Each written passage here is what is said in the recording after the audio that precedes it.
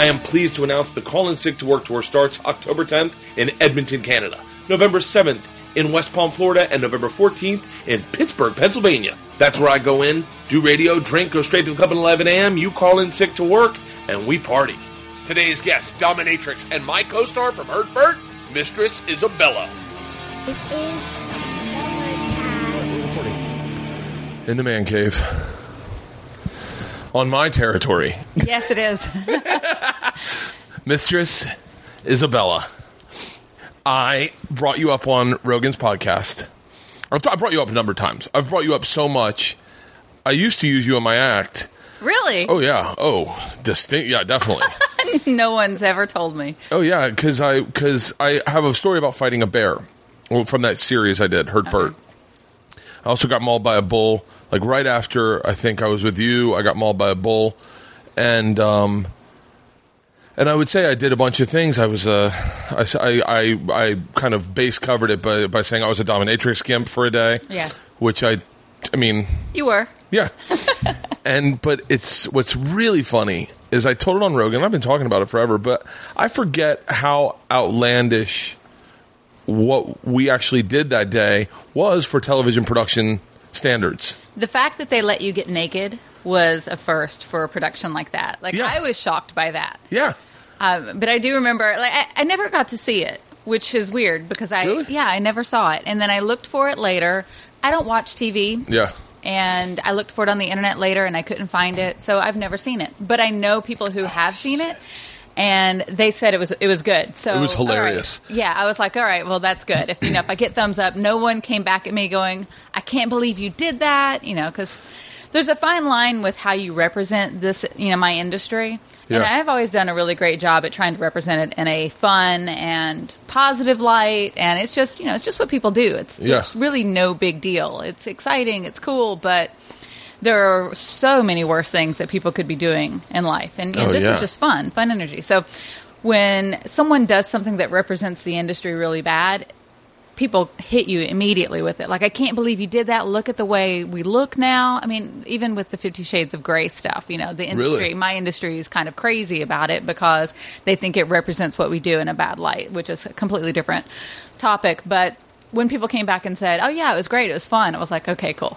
Yeah, it was really fun. I got no flack from it, from my people, so it was good. It was really fun, and it was really, it was done really well. It was done, you were the only continuous series throughout the series. Really? So, yeah, you were the buttons in and out of every segment we did. Wow. Yeah. I had no idea. Oh, it was actually probably... I would say getting mauled by the bull was the biggest segment on the show, the most popular. Ass wax close up, ass wax had already been played, but that's the most people talked about was your segment. Wow. Well, I mean, it was really aggressive for television standards. Yeah, it's kind of out there. I don't know if you saw, I did a pistachio commercial a couple of years ago where I bullwhipped a nut. I think I did. Wonderful pistachio. That was me. Yeah. And I was watching it on YouTube. I saw it on television once. Yeah. And it was like before Conan O'Brien or something, which was really cool. And then I would watch it on YouTube, and there were only 2 of those commercials that were getting like crazy hits, and it was mine and the kid who knocked up Sarah Palin's daughter. Oh yeah. Levi. And it was because it was in the political season when it aired, and people were just crazy over like that he did that. How disrespectful of him. So it was, politically bad taste, and then the sex element on it, and those 2 were like 100,000 hits immediately, and on and on and on, which was kind of cool too that they kept revisiting it too, and they kept renewing it in other countries. And really? Yeah, like when they asked me to renew it for Dubai, I was like, really? They can show this on they can show this there? But yeah, it was because it was done tastefully but still edgy. And I think that was the same thing with the Hurt Burt. It was done tastefully, but still edgy enough. It was definitely it was edgy. Attainable for people to be like, whoa. I talked to Rogan the next night, and he said that people on the message board thought I was lying, that I was making it up. But there are tools called the sounds. There are, yeah. And you offered them to me. Yes. And I turned them down. Yes. And It might have been a wise choice. It's very... It's aggressive. It's very scary. I've since done some research. Yes, okay. Yeah, that is your family jewel, the most protected part of your body, the male anatomy. Anything comes at you, that's the first thing you try to protect. So it's a natural instinct to be like, what? Yeah. Oh, I don't know about that. What else do I have? What's option number 2? There was a list of things. There was weights put on my balls. Yeah. There were, it's so crazy because I don't know if this is. I'm sure I could have gone to a therapist about this, and it made sense. But the only safe place I felt during that whole production was with you and the I don't remember her name, but the Asian chick. I had so many people coming in and out of the Ivy Manor at that time. I don't want to say the wrong name, but I don't remember because it was over 10 years ago when we did that, and I don't remember exactly which one it was. But that was the only safe place I felt was with you guys because despite whatever pain was inflicted, I always felt that when it was over, you'd touch my arm and I'd be like, okay. I take you back to the comfort zone. Yeah. Yeah. I like to teeter with that. I mean, touch is such a important part of what I do. And not touching in like the mean way what people automatically think. It's just the caressing, that it's okay. It's, you can do this. You're fine letting this go. Yeah. A lot of people...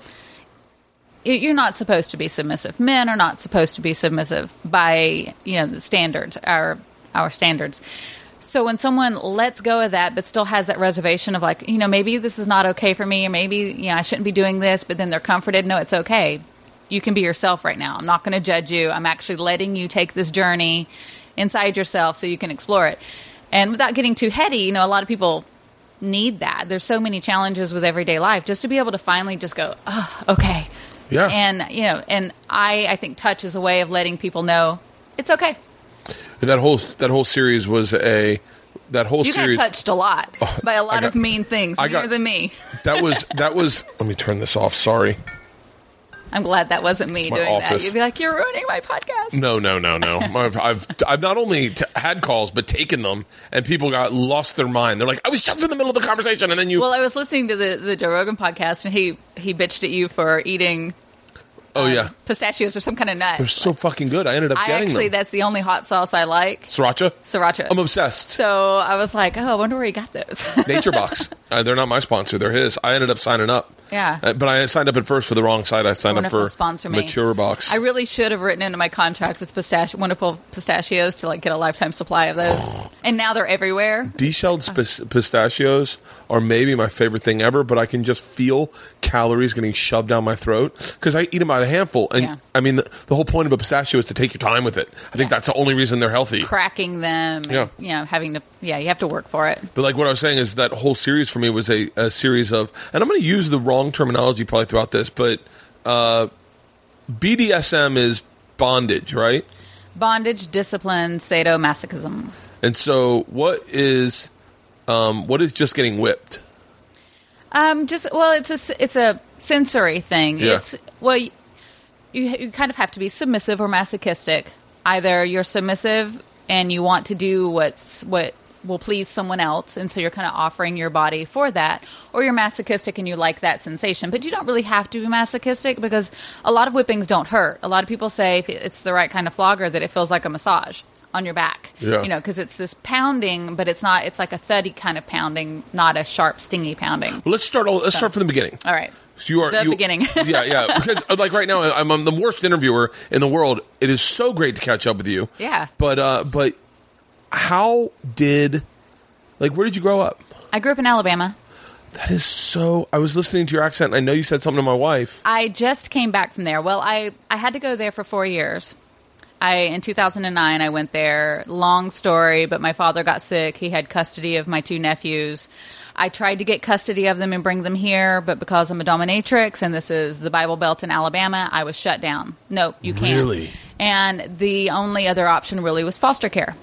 So, and I didn't make a big deal of this when I left because, shutting down a whole industry, my whole empire had to be shut down to do it. So I said I was going to take care of my dad. I didn't want to raise any concerns about the fact that I'm going there to take care of kids in case somebody's watching, the wrong people are watching. So they told me I couldn't have them, but if I moved to Alabama. So I called their bluff within 2 weeks, shut everything down, moved to Alabama. took custody of my nephews, got my dad, straightened out and everything. And I didn't know it was going to be such a long process. I honestly didn't think my dad was going to live a year. He was that bad. And then I thought, well, once I get custody... Why do I think emphysema? He has... Well, the thing that's basically killing him now is an aortic aneurysm, but it's brought on by vascular disease, which is from smoking. Yeah. Long-time smoker. It's the South. Yep. So I moved back. I took custody of them. My dad seemed to be getting better. I stayed there a little longer. Well, within that first year that I was there, almost a year to the day, my sister had another child and abandoned her at the hospital. And took custody of her. What's up with the sister? Meth. It's a problem in the South also. So did you, I say this comfortingly, but Leanne grew up in fairly low income, like fairly rural South. Yeah, it's North Alabama. It's in the foothills of the Appalachians. It's outside of Huntsville being the biggest city around. But meth, you think that it's for lower incomes, but friends have like very wealthy friends that have agents. everything I've known given agents to them, and they are on it. And so that was shocking when I moved back because I've never been around drug addicts, and I didn't know, that personality. Ironic in a sense that. Come to the big city. The business you're in, that people would assume that it's just littered. No, it's a bunch of control freaks, really. Yeah. They get their sensations and their highs through endorphin rushes. But so I moved back. I took custody. Then I got given custody of this little girl straight from the hospital. And you have one on your own, right? Yeah. I have a son who's 13. So all of a sudden I moved back to take care of my father, take care of all these things, and I have 4 kids to take care of by myself. Single. And I gotta get to punishing bitches. I gotta make some money, guys. No, I had some investments in real estate that I'd done a long time ago, and I think and I had residuals from my websites and my videos. So it's almost like everything that I've done prior to that moment was to prepare me for that moment. Yeah, because you can't work with 4 kids. No. And I never took a single penny from the government. Like I was like, I can do this. I slimmed everything down, got rid of what I didn't need, Your son, meanwhile, is transported from LA to Alabama. But, he excels at everything. So it's good. I mean, and and he probably was back there a few times. He had he had family. It's got to be cool to. We got to go, we go home in Christmas and, for a week in the summer. But because he was from Los Angeles, he was the cool kid. And he's met a few celebrities, and he's been to concerts. He's seen a lot. He's traveled the world with me, Germany, Italy, Mexico. So he was more worldly. Yeah. So when we moved there, kids were like, "So what'd you do? Where have you been? Do you know blah blah?" One kid was like, "Have you ever met Megan Fox?" Everybody was obsessed with her. Like she's the most beautiful thing in the world. So kids were like. That's when they think of Los Angeles, they think of the Lakers, the Dodgers, Megan Fox. Yeah. These boys. So, and he was 8 at the time. And everything, it worked out. Things just fell into place. I stayed there long enough to get things sorted out with the family. And then I moved back a year ago and started setting up the business. And Same place? No, different place. Did you own that place? No, I didn't. I love that place. It was a cool building. It was in a neighborhood that wasn't. It was coming up, but it was coming up slowly. And I had the option to buy it when my lease was over. And I brought in, it was built in like 1914 or something. I brought in an electrician, a plumber, a roofer, giving me estimates on what it's going to take to bring this up because there were a lot of problems. And being there for 6 years, I knew what the problems were. This technically was Ivy Manor. The Ivy Manor, yeah. Ivy Manor was like I want to say 3-story. It was 3 stories, about 5,000 square foot Victorian style house. It was with a basement.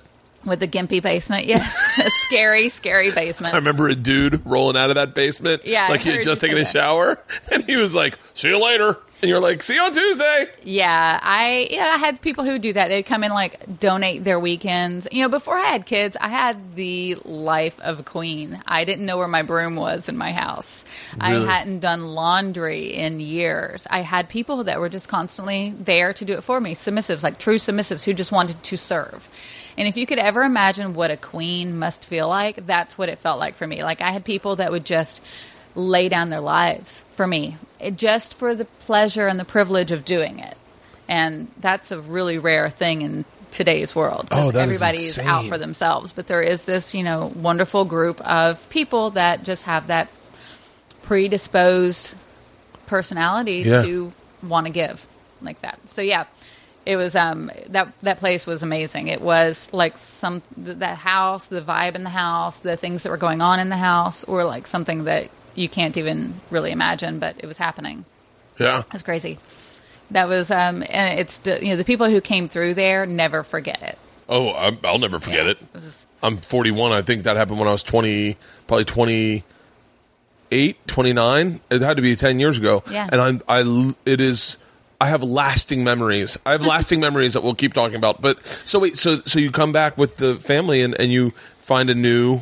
Well, I left my oldest nephew there. He was about to turn 16. Yeah. And I felt like he was old enough to take care of himself, and my dad was still alive. My dad still had custody. We got joint custody in case, there was a problem and I needed to come back. He could still be in place. Yeah.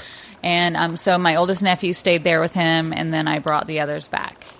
And holy cow. It's the perfect place for my little girl, who I've since adopted, because she's biracial and living in a small town in the South. Everybody in my town knew what the deal was, but it's a white town. Yeah. Very few minorities in the area. I think people underestimate, and I say we grew up at the same time, but I say racism, but it is racism. Oh, it is racism. And yeah. I had been gone for 20 years. I lived in New York, and then I moved to Los Angeles, so I forgot that element even existed. Yeah. And I moved back, and it was kind of shocking because now there's a lot of Hispanics there, and Hispanics are the new blacks. When I was growing up, it was racism against the blacks. Now it's racism against the Hispanics. Yeah, and that was shocking. But I remember talking to a kid, an attractive woman walking through like the local Walmart, and I have this carrier with this child in it, and guys would look at me like, "Ooh, hot mama," or "MILF," or like they would just give that vibe of like, "Ooh, she's hot,"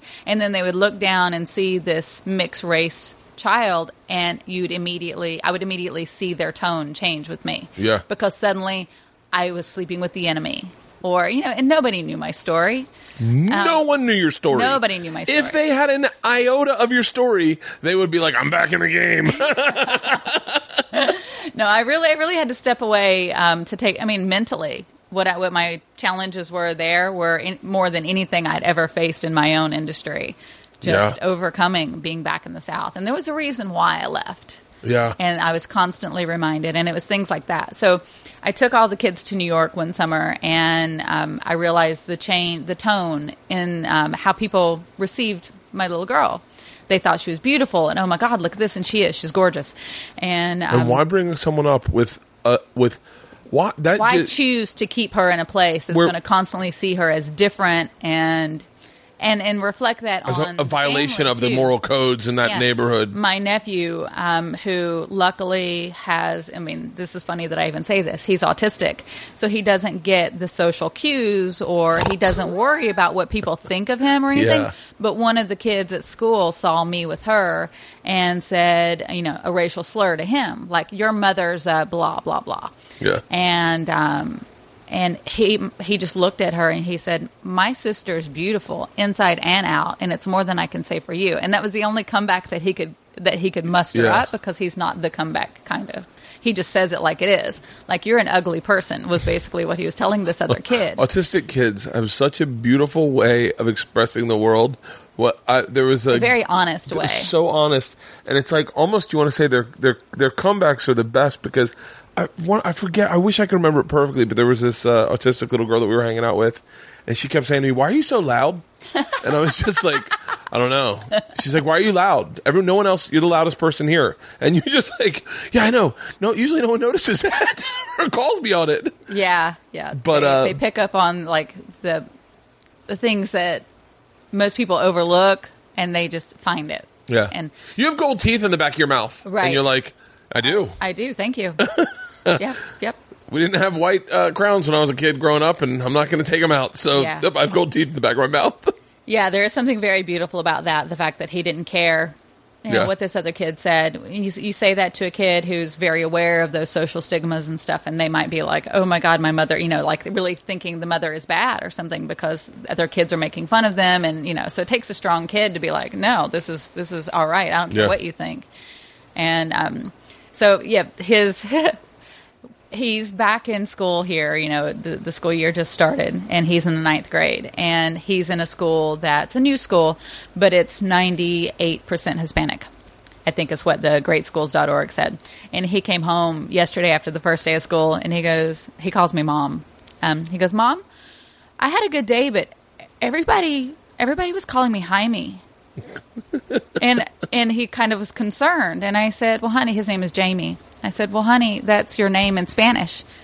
And he looked so relieved because he thought they were calling him a name. And he didn't understand why they were all calling him the same, Oh, that's great. So there's just this beautiful innocence about him. And I was like, it's good. It's cool. But then he said, Spanish, I'm taking Spanish this year. It's his first year in Spanish. So you will be taking Spanish. Yes. And it's a great thing. A kid coming from Alabama and being given the opportunity to learn a language and be immersed in that kind of culture. So it's a good thing, I think. So but I just thought that was funny. So when you take the kids to New York and you realize, okay, Alabama's not. Yeah, the way that she was received there was a beautiful thing. And I was like, every kid should have that. Yeah. And it started weighing on me and my father. I wasn't dating anyone there. And my father could see that, things were wearing on me. And it was the climate, not the weather climate, but the climate will do it too. Social climate. Yeah. The social climate. And he understood. It's hard to meet people there. And you come with, and forgive me if it sounds offensive, but you come with a tad bit of baggage. Yes. It's definitely something that people don't necessarily Let's just call it luggage. It's not baggage. It's not, I come with luggage. It's not baggage for me. It's not baggage for, it wouldn't be baggage for me or Ari Shafir or Duncan or any of my buddies. None of us would have a problem with it. I just saw him perform the other night. Who, Ari? Ari, yes. Really? He was hilarious. Yeah, he's very funny. A little Jewish for my taste, but... He talked about... Did you go up and introduce yourself? In a jar. Did you talk to him? No. Oh, I wish you had. No, at the end of the night, I'm one of the... We're segueing all over the place, which is cool for me. Yeah, I have no problem. We, me and my boyfriend went to the Comedy Store, and I'm one of those people that when I go to see a comedy show, I will go for the first comic, and I will stay for the last comic, because I want to see them all. Yeah. There's the headliners. I think Pauly Shore was the headliner. Chris D'Elia, who was very loud. Great, very professional, but I was in the front and thinking, oh my gosh, my eardrums. He was very excited. And then Ari was also great. But at the end of the night, the room had cleared out. The last couple of comics made jokes about how everything is clearing out. And I'm still there, excited to be out because a mother of 3 doesn't get out very much. And my job's very demanding, the time that I have to put into it to rebuild it. So I'm like, all right, I'm out for the night. And there was one comic that came on at the end of the night. His name was David Taylor. Yeah. Who was very dry. And I felt like he was just trying to get rid of the room. Let me just see, people are leaving. Let me play at this. Yeah. Let me see what I can do. And so we were still sitting there because I'm still... For me, it was I said it. He said something to me, and I was like, well, I just am staked for the train wreck. And I didn't mean that he was a train wreck. Yeah. I was just wanting to see who was going to survive. Yeah. Because his commentary and everything was pretty offensive. And so I was just, enjoying the show, let me see where this is going to go. And he focused on us. And the first thing he said to me is, how old are you? And I thought, that's a weird question to ask straight off the bat, too. And I said, I'm 43. Well, he stopped the show and was like, oh, and then he started critiquing my boyfriend, who's a very handsome man, about how lucky he is to have a woman that looks like me at 43. And I was like... I said that the first thing I said to you when you walked in. I go, you look amazing. I was a good-looking woman in my 20s and 30s, and now I'm good-looking for my age. No, what I say. No, that joke. I literally the older you get, though, that joke plays into it. She looks great for 42. She looks great for 40. I started hearing that after my 30s. I started hearing that tagline added onto it. You look great. You look great for 25. I'll take it. Who would turn down a compliment? So anyway, once he said that, and he said, well, he started focusing on well, what are you doing here? And we, gave him a little information about, what's going on. Family night out, and just moved here from the South. And there was a couple of other people that were from the South. Like the first kid that opened the show was from Auburn. I went to school at Auburn, had an Auburn shirt on. And when we got in and we sat down, I was like, are we in Alabama? Yeah. Like we just moved from Alabama. And we're going to see one of our first nights out in a year.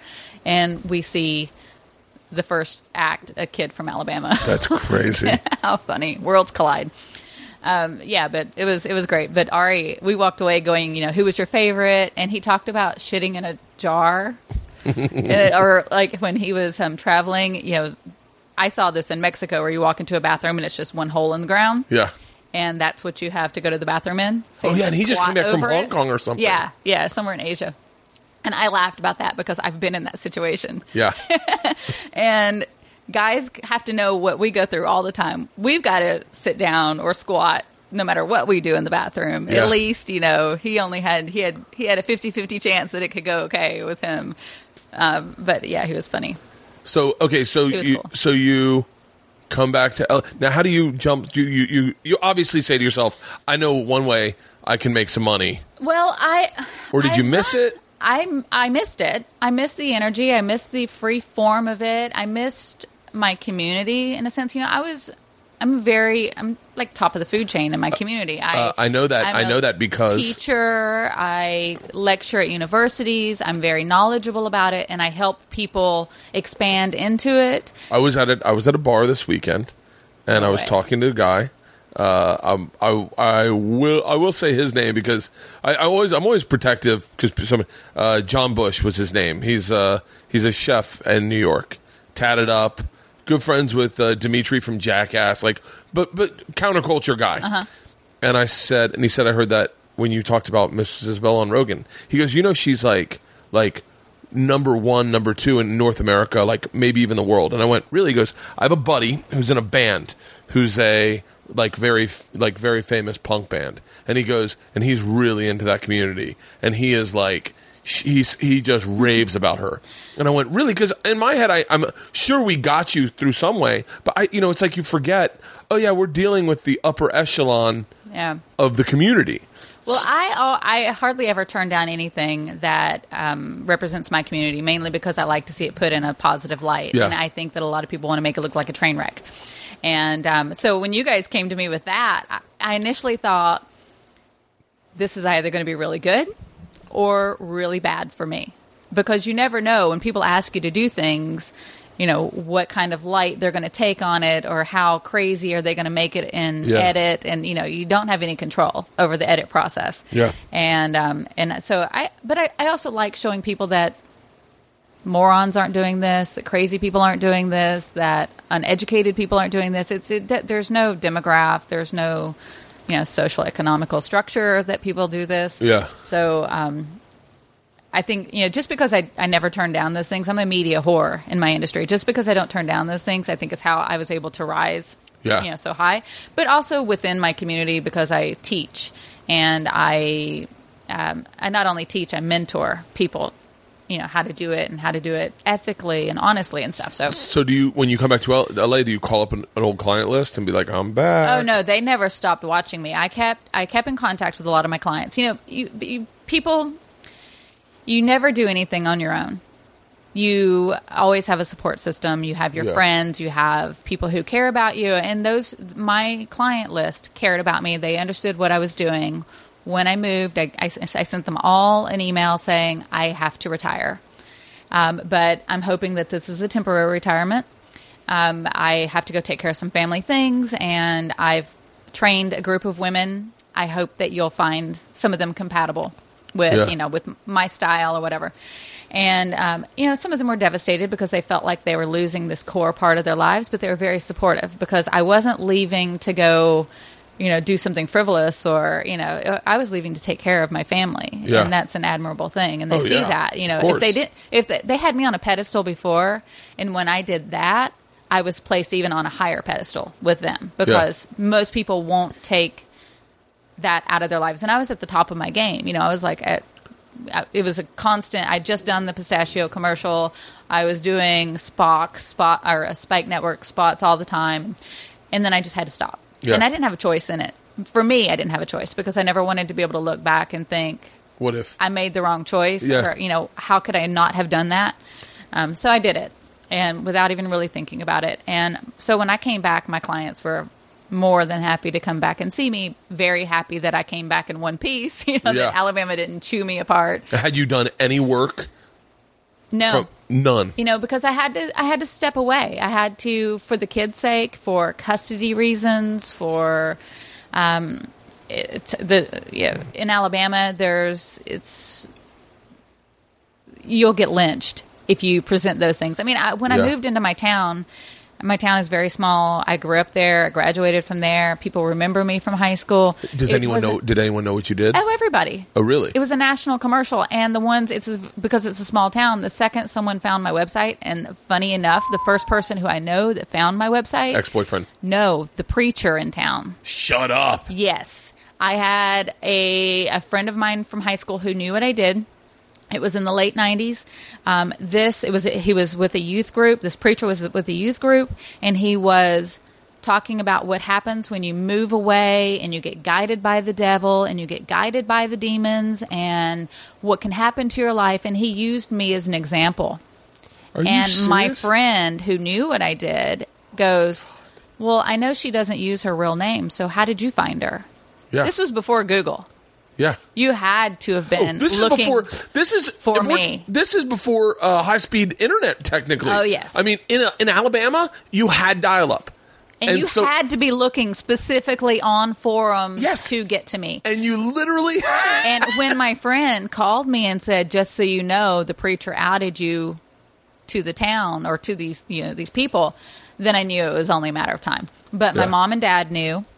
And that was really all I cared about. Yeah. They were the people that I left back in that town that I worried about what they thought. Yeah. And they still accepted me. So I was like, what do I have to hide anymore? Yeah. When your mom and dad know, who else? I mean, who should you care about? So not to go back, but when you went back to that town or when you ever go back, elbows were flying. I would walk into a room and I would see like elbows. There she is. Really? It was this. And it was a lot of high school guys or guys that I knew from high school who are now married or maybe recently divorced. Oh my God. I was like honey, and they were like flies. I mean, they were swarming me, which felt very good. But then all the women, and in Southern women are the clickiest. Yes, they are. Must have gathered around and literally started a book club just to talk about you. Yeah, I was the topic of many conversations, which...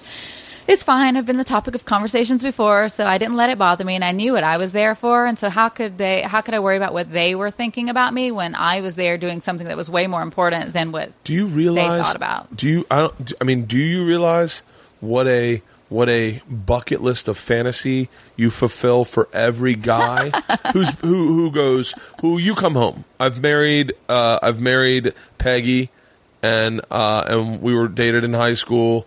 And her dad hooked me up with a good job at John Deere, and I've got a good job. I got a good group of friends. We drink beers and watch out the Alabama game. Talladega's coming up. We're really excited, and then you roll into town, and I'm like, dear God, have you been listening to my prayers? Because, and by the way, I almost am certain you've introduced them to a brand new set of turn-ons that they didn't even know existed.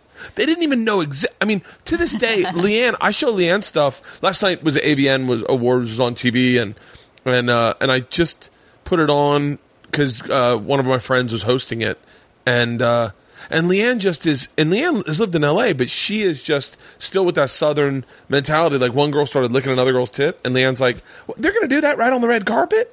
And I was like, yeah, Leanne, they're going to do worse. They do that when all the cameras are on. Yeah. So it doesn't matter if it's on the red carpet or, yeah. You should see what they do in casting. No. So that's got to be insane. Well, I was lucky to be there when the 50 Shades of Grey series came out, and every housewife, every woman in the South was posting on Facebook about that book, and their husbands were making jokes about, my wife just sent me to Home Depot for, in the list of duct tape and blah, blah, blah, zip ties. And I just chuckled. Did anyone ask you for advice? Yeah. Really? A couple of people. Really? And I'm more than happy to give it to them. You know, if I have knowledge that they can benefit from. But for me, it's like, it's just knowledge. fun. You're like Christopher Columbus coming back to Spain going, guys, there's a new world out there. There is, yeah. I mean, because the South stereotypically is sexually repressed. Oh, yeah.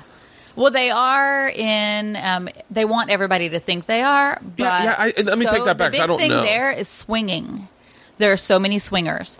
Like, people started telling me, "Oh, well, don't listen to what she has to say. Her and her husband are swingers on this website, and I've seen them, and I'll show you." And there's like a huge network of swingers there. You know, you're pitching an amazing sitcom right now. Yes. I mean, I'm going to writers' meetings in an hour and a half. I'm going to go. I'm going to have it. You need to have a general meeting with my friend. Because I've got lots of ideas. There are things about my life that I couldn't tell people before because I was engulfed in it. But I also did work in the criminal field with sexually violent predators because I became, through my industry, an expert in sexual deviance. And I've worked on cold cases. I've worked in the defense of people who are convicted as sexually violent predators using sexual sadism but weren't. You know, it's like this misconceived idea of what it is. And then I've worked for prosecution to help convict people who were using. I'm dying to talk to you. I'm dying to talk to you about the art form. Elements of my life that should be a story, and I just wish I had the time to focus on all the projects. I'm dying to talk to you about the art form, about the whole industry. But I want to finish. I want to get like your story. So, because it's by the way, it's even more fascinating than what you do. So you come back to LA, you leave. I'm guaranteeing that emotionally there are a bunch of men going like, why did you have to go back? Yes, I think that one guy tried to commit suicide. Really? He had recently lost his parents. He wasn't married. He would come and see me, once a month or so, and I was. He's got a job that he doesn't necessarily enjoy. He doesn't have a strong group of friends. I was his one thing that he looked forward to. And his sister, who lived in another state, he left a note. And I was already in Alabama. And his sister contacted me and told me what had happened. Really? And I was devastated and so happy that it failed. Yeah. He tried to drug overdose, and I called him in the hospital, and I was like, no. Do you not see what I'm doing? I'm going to help save people's lives. I cannot have it on my conscience that someone dies for this reason. Yeah. I said, I am still around. It's not like I've died. You can't just check out. I'm still here, and I might be back. I might be back sooner than later, but you can't do that. You gotta work through this. And now he's in therapy, and he's like worked through a lot of those issues, and now he travels more. And he's when you don't have any encumbrance, no kids, no family, no nothing, go out and enjoy your life. The money that you make every week should be spent on you enjoying something. And this is such a beautiful world. Just go do it. Yeah. There's no reason to sit at home and do nothing. Like, take a trip somewhere, even if you don't really want to go. Book the ticket, get on the plane, go. Yeah. I believe in that wholeheartedly. What you discover in that way is so fulfilling. Just do it. So it broke my heart that me retiring did that to someone or pushed somebody to that, because I've never experienced that before. No ex-boyfriends tried to kill themselves after a breakup, or nothing dramatic like that. That was the first time, and I was just dealing with so much at the time already, and I was like, no. Yeah. Don't do this. So now when you come back to LA, do you open up a storage unit and it's got all your shit in it? Like, I just have this visual of you opening up a storage unit and all these whips and chains and... Yes, and I had all that stuff in storage. Well, I sold a lot of it before I left because I knew that I couldn't store everything. I mean, I had a huge space. I would have had to have 3 storage rooms to fit everything in. You had so much stuff in that place. And a lot of it wasn't even that I thought that I would come back into the industry. They were things that were made for me or given to me, and they carried some sort of significance for me, and I didn't want to get rid of it. And in a lot of ways, I am my generation or my industry's Betty Page. One day, those things might be very, very desirable for people. My kids, when I pass away or something, they may be able to auction that off and be able to take care of their families. Do your kids know what you do? Yes. Well, my son and my nephew do, because they've seen me. I did 1,000 Ways to Die. That was my nephew, the autistic one. That was his favorite show to watch. And I couldn't believe it's George and Isla's favorite show to watch, too. It is pretty good. When I did that show, I was in their production studio, and they had everything, all these deaths on cue cards on the wall, and they were picking, like, which one are we going to do next, or what should we focus on? It was like the idea room, I guess. I don't know what they call it, but it's where they formulate their ideas and make the decisions on what episodes they want to shoot and all these things. Yeah. And I'm looking at this wall, and I was like, can I work for you guys? Like, I have that morbid sense to my personality, and I'm fascinated by it. And but my nephew was fascinated by it too, and I came on an episode of 1,000 Ways to Die. He kind of already had an idea, but that was very visual because it showed a reenactment of a guy in a latex catsuit and a girl dominating him very poorly, I might add. I was like, why couldn't you guys have hired me to do that scene too? Yeah. But I think because it was a comedy kind of based show, they wanted to make it look silly and funny. And then I came on as the expert witness, or the expert saying, this could happen. And he saw it, and he's like, do people really do that? And I was like, yeah, they do. And when I first told my son, he was 7 or 8, and he came to me because he wanted to know why he couldn't go to my office. And I said, well, it's not an appropriate place for kids. He goes, why is it not an appropriate place? And then he started going into, I'll be good. I won't say anything. And I was like, it's not you, honey. Yeah. It's not, you're perfect. I don't ever worry about you. He goes, well, I've gone to my dad's office, and I've gone to my grandma's office, and I've never gone to your office. And I said, well, the job that I have is not for kids. And he goes, well, what kind of job is it? And I said, first I said, I was in the shower when he came in to talk to me about this. And I was like, do you really want to talk about this? And he's like, yes. And I said, okay, I'll be out in a second. He goes, I'll be in your bedroom. So he's like waiting for me, sitting there waiting. When I got out of the shower, got dressed, came into my bedroom. And I said, well, I make films where I'm mean to people. And they're called adult films. And he goes, are you naked? And I said, no, I'm not naked. And then it struck me for a minute. When we went to Italy when he was 5, he turned on the TV, and it was a naked woman on the TV. Italian TV is completely different than here. There's no censoring or anything. And I just came in and I said, honey, let's not watch this. This is for adults. And I switched the channel and I walked out. He hung on that. A naked woman means it's for adults. And so I said, I make films for adults. He said, are you naked? And I said, no, I'm not naked. And I've never been naked for anything that I've ever done, which is another weird thing for being in the adult industry, being probably the most famous woman who's never been naked. Yeah. But, and then he goes, well, you mean films like Chucky?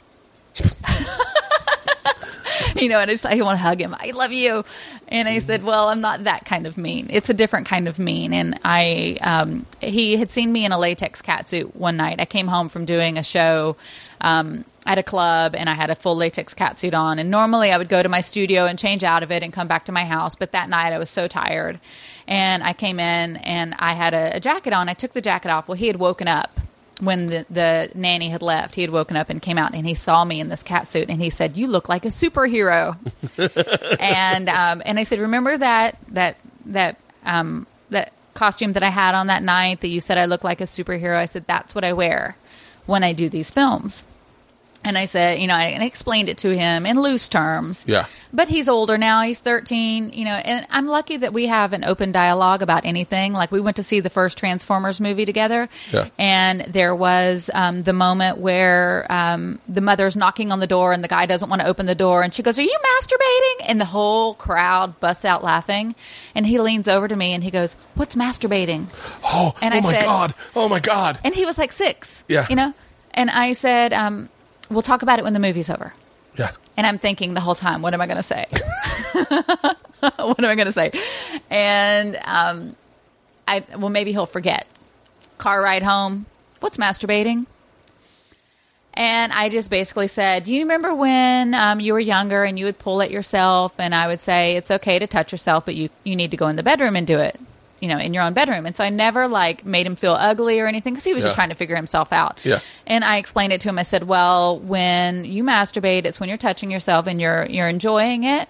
and it's something that you do in private. And, so I just gave this loose. I wish someone had given me something. I didn't put a sexual slant on it. I just said, it's when you're touching yourself and you're enjoying it, but it's something that you do in private, which is why the mother thought that he wanted to, that she wasn't letting him in. He wasn't letting her in. And I just got told it means you're gay. Yeah, exactly. Or you're going to go blind, or you're going to get hair on your palms or something like that. And then I said, but I made it sound like, it's totally okay. And, it'll happen to you one day. You'll want to do it too. And he just, okay. So we have that very open, kind of dialogue and communication. And so the more he understands about my job, the older he gets, the more he understands about it. And it's all a time thing. He'll get it when he needs to. And you probably helped him steer away from any type of porn for a long time, just for fear that he comes across anything you've done. That's a hard thing to think about, but maybe. I see so many, traumas, childhood traumas. Yeah. A lot of people that come through my studio are trying to... ride a boat. Yeah, get out or relieve some sort of childhood trauma. And traumas are very different in range. Some were abused, some were locked in a closet playing hide and seek with a pair of shoes, and now they love shoes, the smell of shoes. And some people might say that was traumatic, and that's how they love that smell of shoes because it was comforting to them, because it was familiar. There's so many different ways we to ended look up talking at trauma. about this. We ended up talking about this when I was there. Were you really? Yeah, because the first bit of pornography I ever saw was bondage. I was like 6 years old, and I was in a newsstand. And it just throws up a trigger, not necessarily one that you act on immediately, but it's just like, whoa, okay. And what's really fascinating is that, so when we worked together and when we got done, you're like, well, I said I knew nothing about any of this until today. Yeah. And I said, but what's crazy is the first set of pornography I ever saw was bondage. And you went, well, why don't I give you a couple videos and you can take a look at them? And I was like, yeah, I got to be honest with you, I was terrified to look at them because I was like, you were afraid you're going to like it? You're afraid you're going to like it. And I want to say... The internet's not afraid of that anymore. that was before you could... Even like regular porn is steering their scenes I've broken my governor. BDSM, regular. Some of the stuff isn't even sexy. Some of the stuff I'm just like, no one does that. I have an issue with porn right now, and that incorporate BDSM into it because they lose the erotica. It turns into just about the hitting or the dominant submission, like the groveling, the making, and it's less about the erotic idea of that. I want to get into that. I want to make sure we have enough time. How long have we been going? Just to make sure. Oh God, man, this is flying. Okay, so let's cut back. How did you get introduced to it? Another trauma in my life. When I was in college in Birmingham at UAB, I was stalked, and there was no stalking law.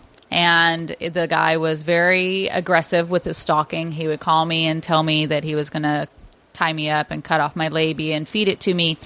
He was very upset because I was pretty, and he thought I was using it the wrong way. He would show up. I was working as a waitress. I was modeling with an agency doing like local modeling stuff, and I was playing in a band.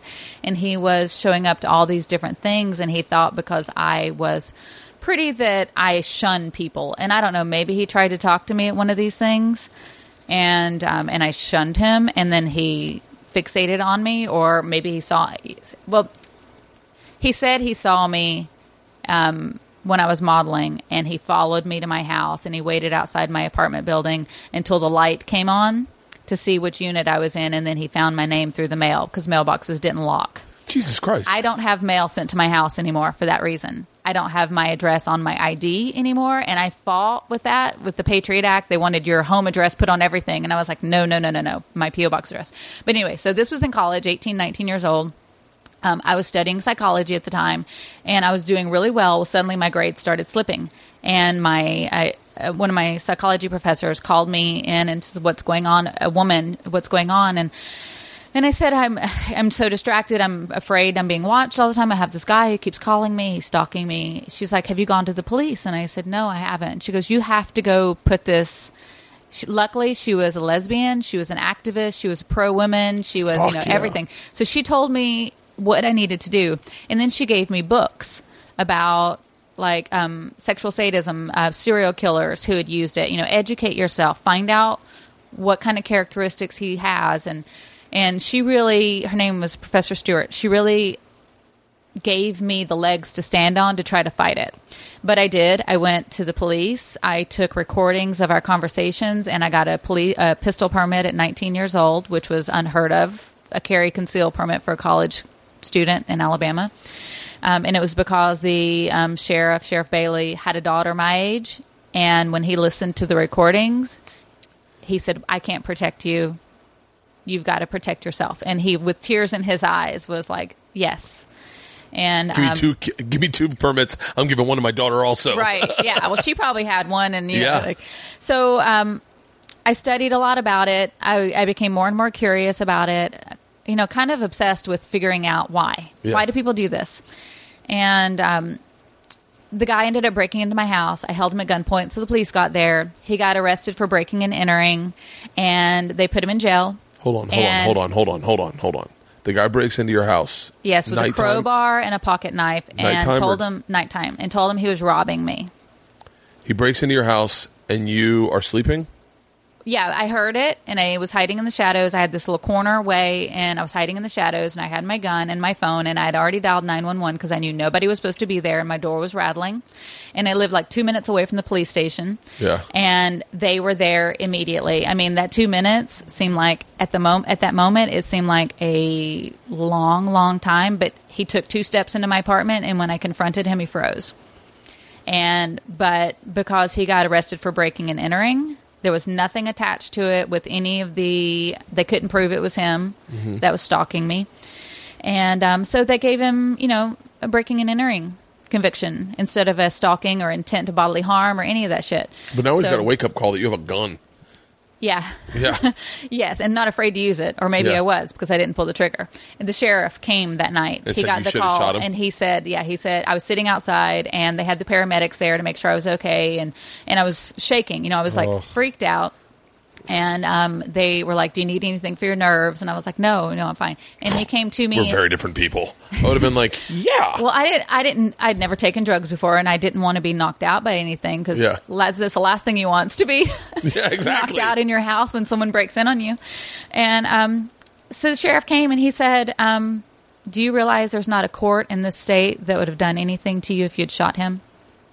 And it didn't cross my mind. Honestly, it didn't cross my mind. When he didn't move, I didn't feel the need to kill anybody that day. And how do you tell a 19-year-old girl that it's okay to kill somebody? And I really didn't know that much about the fact that once you are a sexual sadist, or like a pedophile or anything like that, it's hard to get out of that. It's like when you want to hurt somebody, it's this constant need to want to hurt somebody. It's a sociopathic need. And I didn't realize that maybe one day he was going to turn that on somebody else after me. Did he? Or I don't know. Okay, good. But I ended up going to New York. I was with the modeling agency. So then you're like, I'm out of Alabama. Yeah. Well, I decided to leave when the sheriff called me and told me that the guy was going to get out of jail and that I needed to be aware in case he tried to do something. And just so happens, I was working for the Birmingham Opera Theater at the time, and one of the girls that I had hired on The Barber of Seville, she was from New York, and she was there the same week that this break-in happened, and she knew what was going on because everybody in my office knew what was going on. And she called me, just like literally stroke of luck. She called me and said, I've got to go to Sarasota, Florida to work on an opera. I'm going to be leaving my job in my apartment for 3 months in New York. Do you want to come and take over my job and take over my apartment for 3 months? And if you want to stay after that, then, maybe you'll be able to find another place just to get you out of the South. And I talked with my modeling agency, and she was able to get me hooked up with an agency in New York. And then I had her job to take over. So it was just like this amazing stroke of luck that everything worked out. Like literally 3 days after the sheriff called me and told me this guy was getting out of jail, this girl Diane calls me, saved my life in a sense. I moved to New York. I'm modeling. I'm working for a chiropractor. Everything is normal. I see an ad in a magazine for a club called Jackie 60, and it had a mistress dressed, or a woman, a drag queen dressed in shiny, mistress attire. Her name was Mistress Formica. And I was like, oh, that looks like a fun club. I'll go to that. So I went to it, and first girl I met in New York was this cute little cool girl who had fetish clothes on, and I asked her where she got them. I don't know why. I just thought I was fascinated by it. Never seen anything like that in Alabama.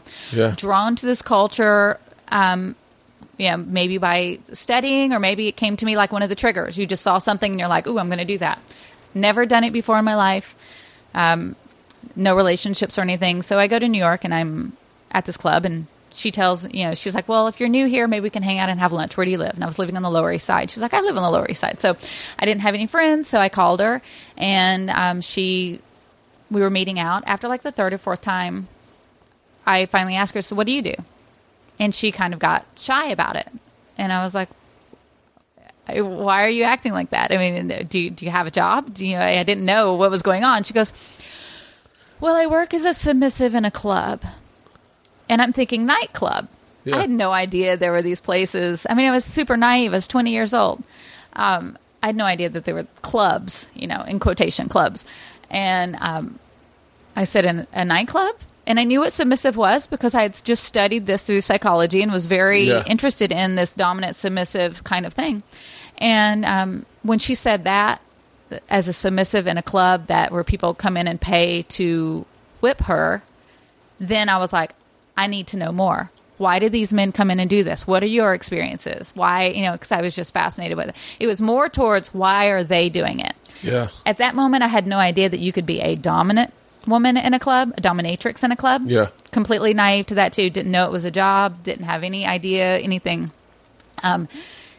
When I went to the club, well, later on, fast forward, this client wants to have an innocent bystander watching while he dominates her. So she called me because I had so many questions. She's like, do you want to come in and watch? And I was like, yes, please. So I went to this club. It was on the east side around Lexington. You call her up and you're like, what do I wear? No, she just told me to dress completely normal. Okay. He wanted somebody like literally off the streets, the girlfriend, watching her girlfriend getting dominated. And the guy was super nice and like super soft and sweet. And, he just wanted to spank her and pull her hair and call her a bad name. And I guess I was kind of smiling or laughing, and I think I was laughing because it was so silly to me that this was happening. It was a role play. It was like acting out a scene. You're given a scene, act it out. What would you do in that scene? So I enjoyed it. I watched it. Well, when I walked out, the woman who owned the club handed me $80, and it was for an hour. And I said, what's this for? And she goes, well, the gentleman paid for you to be in there. And I said, I looked at it. It was, $4.20s. I said, well, if you're paying me $80, what did he pay? And she goes, you're pretty smart, aren't you? Jesus. And she goes, he paid $160 for me to be in there for that hour. And I was like, this is crazy. This is like the early 90s. I was like, this is crazy, crazy money. And, but I went on about my life. A couple of weeks later, my friend called again, and she goes, he wants to have you in session again. He enjoyed you being there. Would you go in again? Sure. Why not? So I go in again. This time he wanted me to call her names and me to get more involved in it, like help him be mocking at her. And I did it, and it was like a fish in water. I'd always had a dominant, strong personality. Yeah. And it came to me, and I did it. And I guess the guy walking out, the guy said, you need to hire her. 20-year-old model, New York, the look of a dominatrix didn't look like me at the time. This innocent-looking girl next door with a strong personality. And I just kind of laughed about it. The woman offered me a job, and I chuckled about it. No. I can't do that. I'm from the South. Yeah. Yeah. And then I went in for one more session, and the woman's like, you should really consider doing this. I don't know what you're making at your other job. And that job was winding down. I'd been there for 2.5 months, and I was about to have to find another job anyway. Yeah. And I was really good at it. And she said, you're a natural. You should come in. You should do this. And I did for 2 days a week just to try to feel it out. And it snowballed. And I realized how good I was at it. And I had such a firm understanding of it. And it was really kind of helping me, therapy for me, trying to work through, what I had just gone through with the stalker. And then I did my first photo shoot because I wanted to have myself, I was modeling anyway. Let me put on these clothes and model. So I modeled for this company with the same person who made the cat suit for Michelle Pfeiffer. Yeah. That had all the stitches in it. Oh, yeah. He wanted me to model for him. And so I modeled for him, and they put my picture on the cover of a magazine in New York. And I had no idea. Like, I didn't sign up to be on the cover of a magazine, but I guess he submitted the pictures of me, and they shot me right on the cover. And it was a snowball effect after that. And I was making, $700 a day working at this place, $1,400 a week, where I was making $400 a week at the chiropractor. Wow. So it was, it was like, and you have to feel your confidence swelling. Because not only are you succeeding in making money financially, but you're in a job where you're doing well to succeed in any job. And I get to be in control. Like, yeah. I can, no one's telling me what to do. No, I'm not following anybody else's orders. And, the guy would come in. So they had dominance there. I never worked as a submissive because I was like, I can't do that. So she's like, nope, as a dominant. So I definitely work as a submissive. I think I work as a submissive now. I'm an executive producing submissive. That's funny. Yeah, the industries are, it takes a lot to get through. I've, trying to get a couple of pilots pitched. Yeah. And I was like, I keep getting the door shut. And I think people are just, maybe, well, this was before when I was, right before I moved. I still have yet to try it since I've been back. But anyway, I started working, and then it snowballed. And this sense of confidence, this, everybody wanted me. I was being worshipped. I was being desired. My first session by myself was a Hasidic Jewish man who wanted to worship my feet. And I was blown away that I was getting paid for someone to sniff and kiss my feet, and you were getting probably paid wondering, well. You were probably wondering what a Hasidic Jewish person was. Yes. From Alabama. I was like, why did he dress that way? Why did he have the curls down the side of his face? I had to go and research it, and what I asked. What a fucking moment! Is a girl from a small town in Alabama, because Leanne didn't even know Jewish people existed. Like, she grew up we in didn't have any Jewish people in my town either. No, let alone, I didn't even understand what Hasidic Jewish people were until I moved to New York. And I was like, oh, wait, what's this hippy-dippy cowboy doing with this outfit? That's a pretty slick look, all black. Yeah. So your first one was with a Hasidic Jewish guy. Yeah. And I didn't realize how crazy that was until I learned more about the religion. Ari was Hasidic Jewish. Was he? Yeah. No, I didn't know idea. Yeah. Or Orthodox, one of the two. I'd seen pictures. I think I'd seen things come up. I don't watch a lot of TV, but I think I'd seen specials where he had done stand up. Yeah. But this was the first time I saw him. Like, I'd seen his name before. It's the first time I've ever actually seen him perform. You should have had him worship your feet. So then it snowballs. When do you decide to make the leap and move to LA? We talked about this too. One of my friend who I eventually married was a musician from Birmingham. Also, he was in a band. I think I know the band. Yeah. He was still living in Birmingham, but he was recording an album, and he moved to New York with me for a little while. And his record label wanted them to move to Los Angeles, and it was be bi-coastal or move. Yeah. And I'd been in New York for almost 4 years, and I was like, whatever, let's go to LA.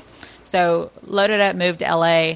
The industry here, the music industry, was very crazy at the time, lots of crazy parties. He wanted to be out partying all the time. He wanted to be in the mix of the rock star life. Yeah. And I had, I was going into my mid to late 20s and was kind of ready to start, like, not partying so much. And so we ended up, after being here a year, we divorced. Yeah. And I decided to stay. And he moved back, stayed, moved back, kind of bounced around everywhere. Is he still doing music? Yes, I believe he is. We don't really talk much anymore. It's been a long time, but... hence the not referencing what band he's in? Yeah, well, the band is broken up many, many years ago, so... I'm going to ask you off mic, because I remember you saying, I went... It was a band called Remy Zero. I don't mind saying it. Yeah, I remember Remy Zero. We talked about it at the Hurt Burt thing, because I think they did the Garden State soundtrack and stuff. Great friends of mine, but we've just lost contact over the years. They're kind of, one member died a few years ago of cystic fibrosis, the drummer. One member is in New York. One, they're just kind of separated. One's back in Alabama. And we all kind of went on with our own adult Yeah. lives. Everybody has families. Everybody's doing their own thing. Great part of my childhood, but then you kind of grow out of it. So, Yeah. But that was the reason that I came to Los Angeles. And so you stay out here and you start The empire. Ivy Manor. I was the first dominatrix to put a membership-based website up. Then I was the first to do streaming video when it wasn't streaming at that point. Streaming back then was it refreshed every 2 seconds. It was Really? very choppy. I don't know if you ever remember watching video back in those days. I was on the tail end of all of that. Yeah, well, I was the forerunner of all of that. And I had a live feed that was broadcasting out of the Ivy Manor, so people could log on. I do remember and that. watch me. I want to say you gave performing. me a login code to your website, be able you're to like, check it out. and you're like, check it out. And I remember the one thing I drew from your website was that I thought was she really kind of like fascinated me, and I hadn't thought about her in maybe 10 years, but looking you up the other day, I went, oh my God, what's she up to? Was Ashley Renee. Yeah, she's still in the industry. Yeah, Ashley Renee was she resembled. She's got a very almost like not gothic, but very like dark hair, strong features, and she High cheekbones. and she looks like I don't know, not Betty Boopish, but she's got like a throwback. But it reminded me of she distinctly was a trigger and reminded me of the first porn I ever saw. Yeah, she's crossed over. She did mainstream porn, then she did BDSM, but she is naturally a submissive person.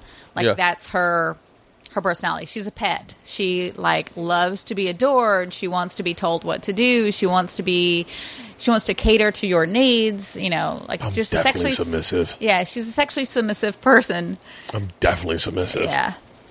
I didn't. I'm now going to be obsessed. Now, do you find You're going to be people, trying to figure yourself out? Can you look at people and go submissive or dominant? Like just looking at them, like the way I can with stand up, I can go, oh, that person would be fun to talk to on stage, or not fun.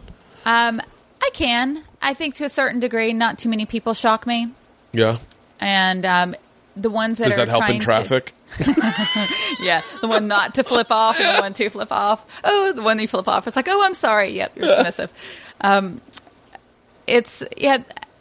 have a pretty good guess when I meet people. Yeah. And almost everything in life is about being dominant or submissive. Like when you go to a pitch meeting, do you want to come off aggressive or do you want people to buy into your idea? Or, it's like, how do you, like when you go to a job interview, you don't want to be too cocky about knowing what you're going to do in the job because then that person hiring you might think that you're going to take their job. I'm submissive dominant. I'm submissive dominant. I go in very passive, but I'm loud as shit. Yeah, Leanne's dominant. Is she? Leanne is, to the point where, the other day, by the way, I've talked about Leanne in my sex life now, not even joking, but serious, twice, and I know she's not comfortable with it. But I said to her the other day, it was probably a little longer, I said, is there anything you want to do, to spice it up in the bedroom? She was like, nope. I go, well, I don't know, She's already getting what she wants. And she was like, yeah, I'm really happy. And I went, yeah, but maybe, do you want to try it? She goes, no. She goes, I know who I am. Yeah. And I was like, okay. My boyfriend, he's the same way too because he didn't come into this. I took him to my senior prom. Really? And 2 months before I was already slated to move back to Los Angeles, I bump into him. Hadn't seen him in 20 years. We dated when I was in college during the whole stalking thing. He's actually the last person I dated before I moved to New York. Yeah. And I bumped into him after 20 years, and sparks flew immediately. Really? And he left his job. He has his own company, his own business in Huntsville. He left it and moved here with me, which was a huge thing. I'm a dominatrix with 3 kids working in that industry. It's a lot. It was a lot. But he had asked that question because he thought, I must be crazy. If we if we have sex, is this going to be something I need to prepare for? Yeah. And bring Advil to, or is this? Can we just do it regular for the first few times? I was like, no, baby. We always, when we were younger, we had a sexual connection. When we're older, we have that same sexual connection. There is nothing else we need to do. Yeah. And I don't see us needing to, bring another element to it for a very long time, if ever, because we just have that connection. Have you ever has that been a prerequisite in relationships? Do you cross church and state? No, not really, because I don't want to be like the contractor who builds houses all day and then has to come home and remodel his own kitchen. Yeah. Yeah. I like to keep a separation. I also, because I became so famous so young, I also didn't want people to date me just because I was a dominatrix. So everybody in that industry who I meet already knows who I am. And I feel like if they're trying to come at me to date me, it's because they have an ulterior motive. Yeah. And a lot of female comedians like Eliza Schlesinger comes on to me because she wants to be a better comedian. I'm just kidding, everyone. I hope everyone got that joke. Everyone's like, what? No, I know what you're saying. She was at the Comedy Store the other night, too. I cracked up. Yeah, she was funny. Yeah, she was great. You and her are easily the two hottest chicks that have ever been in the man cave for a podcast. When I looked at your website, I saw man. I was like, I may be the first woman to ever be in the man cave. Eliza was in here, and I think that's it. It's just you and her, but I mean, it's a track record. It's hard to, it's like, listen, guys. Where are you going to go from here? Miss Pat's been in here. You got to check out Miss Pat. She's great. So I guess you kind of veer away from the industry. Yeah, I try not to date. It's like swimming in the corporate pond, or what's that expression? Fishing from the corporate pier. Yeah. I don't do that. I never have. I met people through friends. I had a lot of huge because of being in the music industry and being in the modeling world, the mainstream modeling world, the music industry. I have a huge variety of friends. It's not just one group of people. And I've been able to meet people through all those groups, and I usually end up dating the ones that I meet in the other friend group. Yeah. And, so now let's talk a little bit about the industry because you introduced me to it. And it's not something that it's. I don't even know what porn these days to me is like. It's so watered down. There's so much of it. There's so that it's like I never thought I'd say this, but like I'll if I'm going to watch porn for entertainment purposes, whatever, I'll click like 4 different things and be like, no, not real. But there is aspects, and I want to say I was introduced to this through your website. There are aspects that are fascinating and then aspects that are creepy. Yes, there are. Like I have a hard time with, I'll be very candid, with the male dominance, female submissives that I feel like happen in San Francisco, and they're the creepy looking dudes who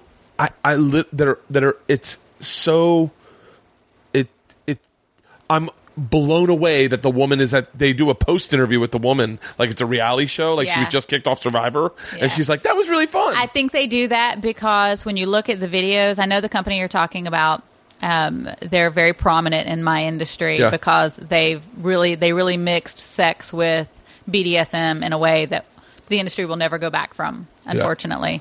Because for me, it was never about the sex. It was about the psychology of it, the eroticism of it, the sexiness of it. And sexy and sex are two completely different things. And sometimes when you think something is sexy and then you have sex with it or with them, the sexy isn't there anymore. So it does dilute it a little bit. That's one thing you told me when we first met, was that you're like, there's no orgasm in this. Yeah. And I was like, wait, then why are we doing this? I mean, obviously and I knew. Most people would think that initially. I've introduced so many people to it, like from the entertainment industry. I did, it was a British guy named Jamie Morgan who came into my studio, and they were doing a show, kind of like a Hurt Burt thing, except this guy was going to get married, was thinking he was going to get married to his girlfriend. And they said, let's create a show about you having all these life experiences just to make sure you're ready. Because he had been like the notorious bachelor, photographer, videographer, pretty popular, famous in the UK. And they brought him to me for this life experience. And he started crying when he was doing it, I was doing this session with him, because he had no idea that it would make him feel the way it did. And it wasn't, he thought it was going to be about punishment and about abuse. And there was whipping and there was paddling and there was all these elements to it. But there was something very nurturing and comforting to it too. That's the thing that blew me away the most. It blew him away, and we still keep in contact. And they didn't end up airing that episode because he felt so raw and vulnerable. Yeah, that it was like that moment for him of like, something unleashed inside of him. It didn't turn him into the Gimp in the basement or anything like that, but it just made him more aware of some things that were inside of him that he didn't expect. He had this preconceived idea of what this was going to be like. He came into my studio knowing what this was going to be like, and it was completely opposite of what he thought. But there is the aspect that it wouldn't have been even not even interesting.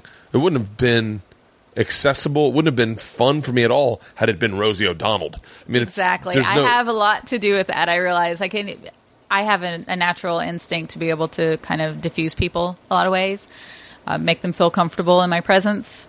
And I think if it had been anybody else that took him through that journey, it probably wouldn't have ended the same way.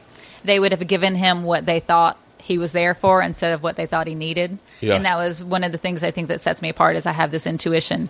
I don't necessarily just give spankings. I figure out why they want it or how they need it, or kind of just go a little deeper into that psychology. And I think that's because my main interest wasn't about the sex. It wasn't about the hitting or the implied abuse, which a lot of people saw it as abuse back then. It wasn't that I wanted to hit somebody. I didn't have this need to torture men. Yeah. I didn't want to torture them. I wanted to find out why they felt the need. So I became like a mirror. I reflected what they needed to see, kind of going on. And still to this day, I've never hit anybody out of anger. Never. Well, I don't even think it's not about the abuse. And I don't think the videos you gave me, and I don't remember really, but I don't think there was even penetration. No penetration. I just don't want to do that. Yeah. When I could have done anything I wanted to do. And somehow, it wasn't like, there's a stereotype of a porn star, well, that's all she can do. Or a call girl, that's all she could do. And I think even that was mentioned on the podcast that I listened to with you and Joe Rogan, as what else is she going to do? Or what, I could have done anything. And I realized that. Who said that? I think Joe's, when you guys were talking about the high paid call girl. Oh, yeah. And it segued into what else is she going to do or something like that. I could have done anything. It wasn't that it was necessarily the fast money. It was more about understanding it and wanting to know about it. And because of that, I knew I was in control. I could make the rules. Even now, the porn industry or the BDSM industry, it's all pegging, which is a new term that it's basically using a strap-on in a man's ass. Pegging.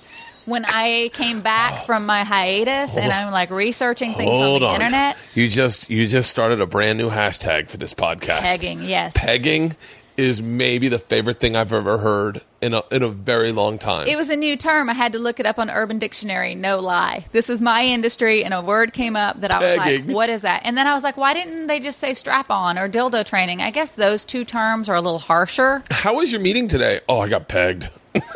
Yeah. I'm going to peg this day. Yes. I'm going to peg the fuck out of this day. But I don't do that in my videos or my live feeds or anything. So. However, highly, highly erotic. Yeah, well, obviously, because that's the thing in most of the websites that cater to BDSM, it's about pegging. Every website kind of does that. Yeah. And it's not that I'm opposed to it or I think there's anything wrong with it. I think that it's totally cool to do, but it wasn't something that I wanted to do.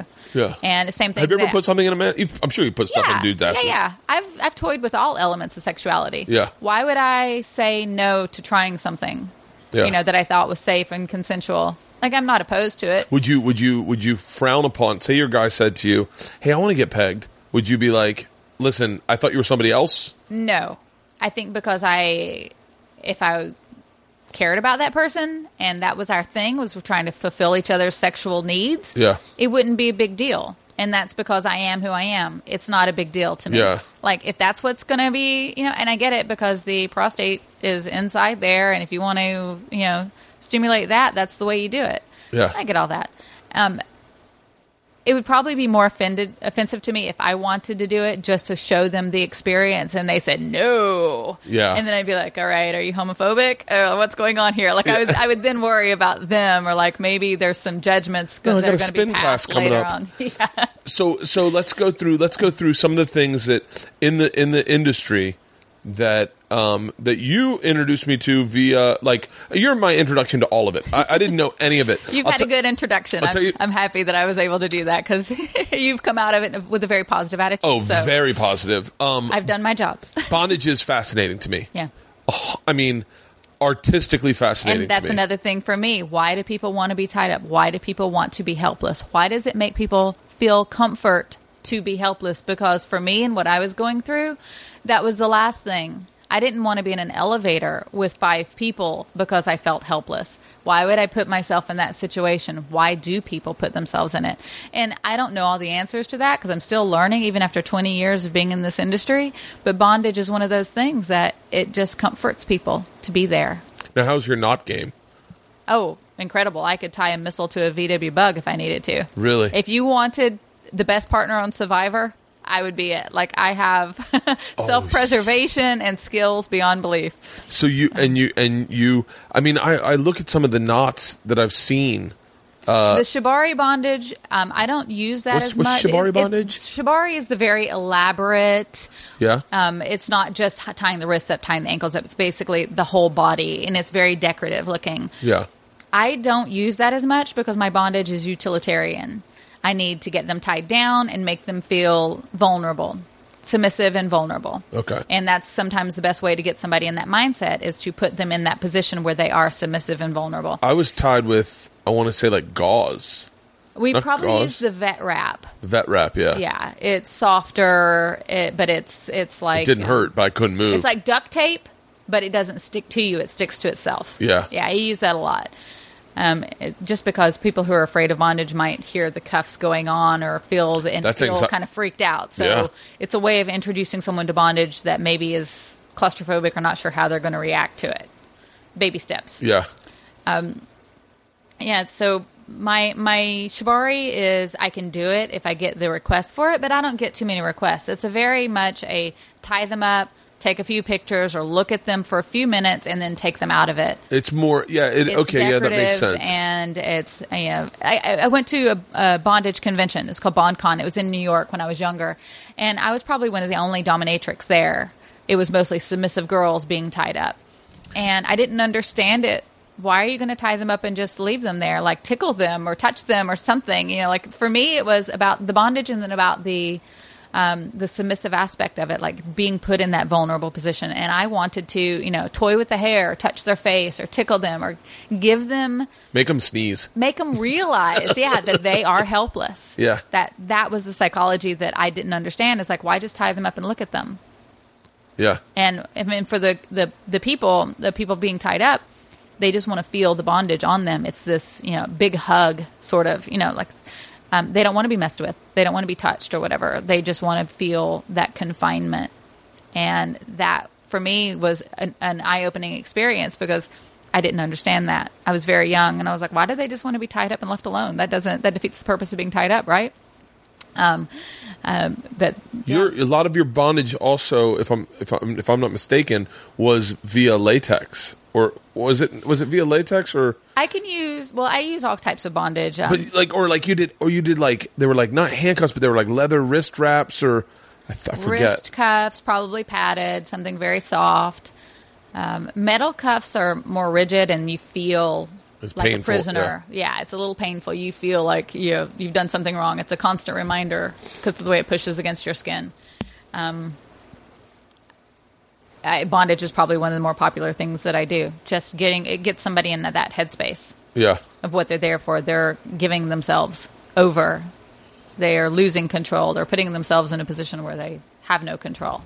And bondage is that reminder of that's the position you're in. Latex is the only thing that I pulled out of that entire experience that I was like, my wardrobe? Your wardrobe was I don't remember you were describing it. There was a zipper on your vagina. I'll never forget it because I kept looking at that. Latex is hard to pull down, so you have to have a zipper there so that you can go to the bathroom when you need to. It's important. Yeah. Because you can't just, it's not like a wetsuit in the ocean. You can't just let it go inside of it. You're not in the ocean. So you need a zipper. You need quick access. Latex was the one thing I walked away with going like, I could use more latex in my life. Yeah. Like it's very sexy, but it's very... Like, I remember you wrapped me in latex. Do you remember this? No. You put me... It was the very last thing we did. We were downstairs. We were downstairs, and we were pretty much wrapped. And you were like, oh, I can do one thing. And Did I use saran wrap? The like black, shiny? Yeah. That was it. Yeah, not latex. That's saran wrap. Basically, it's packaging wrap. Yeah. And it was the one thing where I was like, I set our safe word, so I was getting turned on. Yeah, the hotter you get, the tighter that gets because it's like a heat sealed. You know, when you package big cargo with it, and then it just shrink wraps onto you, sort of. So the more heat you produce, the kind of tighter it gets. And that was the one time. I'm kind of remembering it now. Like I think I did. Like I want to say you suspended me or something, or there was like, and you were like. As you were doing it, I started to get turned on. I got to get a copy of this now. I really want to see it because it's so long ago. It's like just flashes of the memory come. I mean, if our garage was cleaner, I think I have it in my garage. Look for it. Luckily, no one will ever see this because it is. It was way before you could upload video. Yeah. Like there's just was. I mean, you could have done it, but I think I have the only copy of it. Yeah, I don't in even my garage. think YouTube was a big thing back then. Nope. Yeah. Almost thankfully, but I remember I said to Rogan, the first thing you said was, "We're working with a blood cock." Yeah. And you assess a lot about a person's body immediately. You have to. Like circulation or like all the different things that I pick up on. And I pick up on a lot. Yeah. And that's one of the first things is like, what do they look like naked? And that was also a way of trying to make you feel vulnerable too. Because I'm talking about something that you don't expose to everyone. So it was almost like the psychological games were starting at that point. Like they said, we don't want you to dominate him. We just kind of want to give him an idea of what's going on. So don't be the dominatrix, kind of be the instructor. You were it was, I look back fondly. Like, I'm glad I did it. It's a life experience. Very few people will get to have. Yes. And I would never have had it on my own. I never would have searched it out. What a concept for a show, though. Hurt, Bert. Let me tell you something. It should have gotten a You're fucking a brave Emmy. Man. The amount I put myself out for that. Now, some other things that talk about things that people don't know. Like, there was one thing that was on either on your website or on an adjacent website that you had given me that was like so lame, but I was like, what is this? And it was like guys spraying girls in pantyhose with a hose. They were just spraying them with a hose, and they were just standing there like going like, ah. Yeah, there's a huge pantyhose fetish. Yes, and I think it's with a certain generation because women wore pantyhose back then. Yeah, you could look in the Sears catalog, that Grandma had.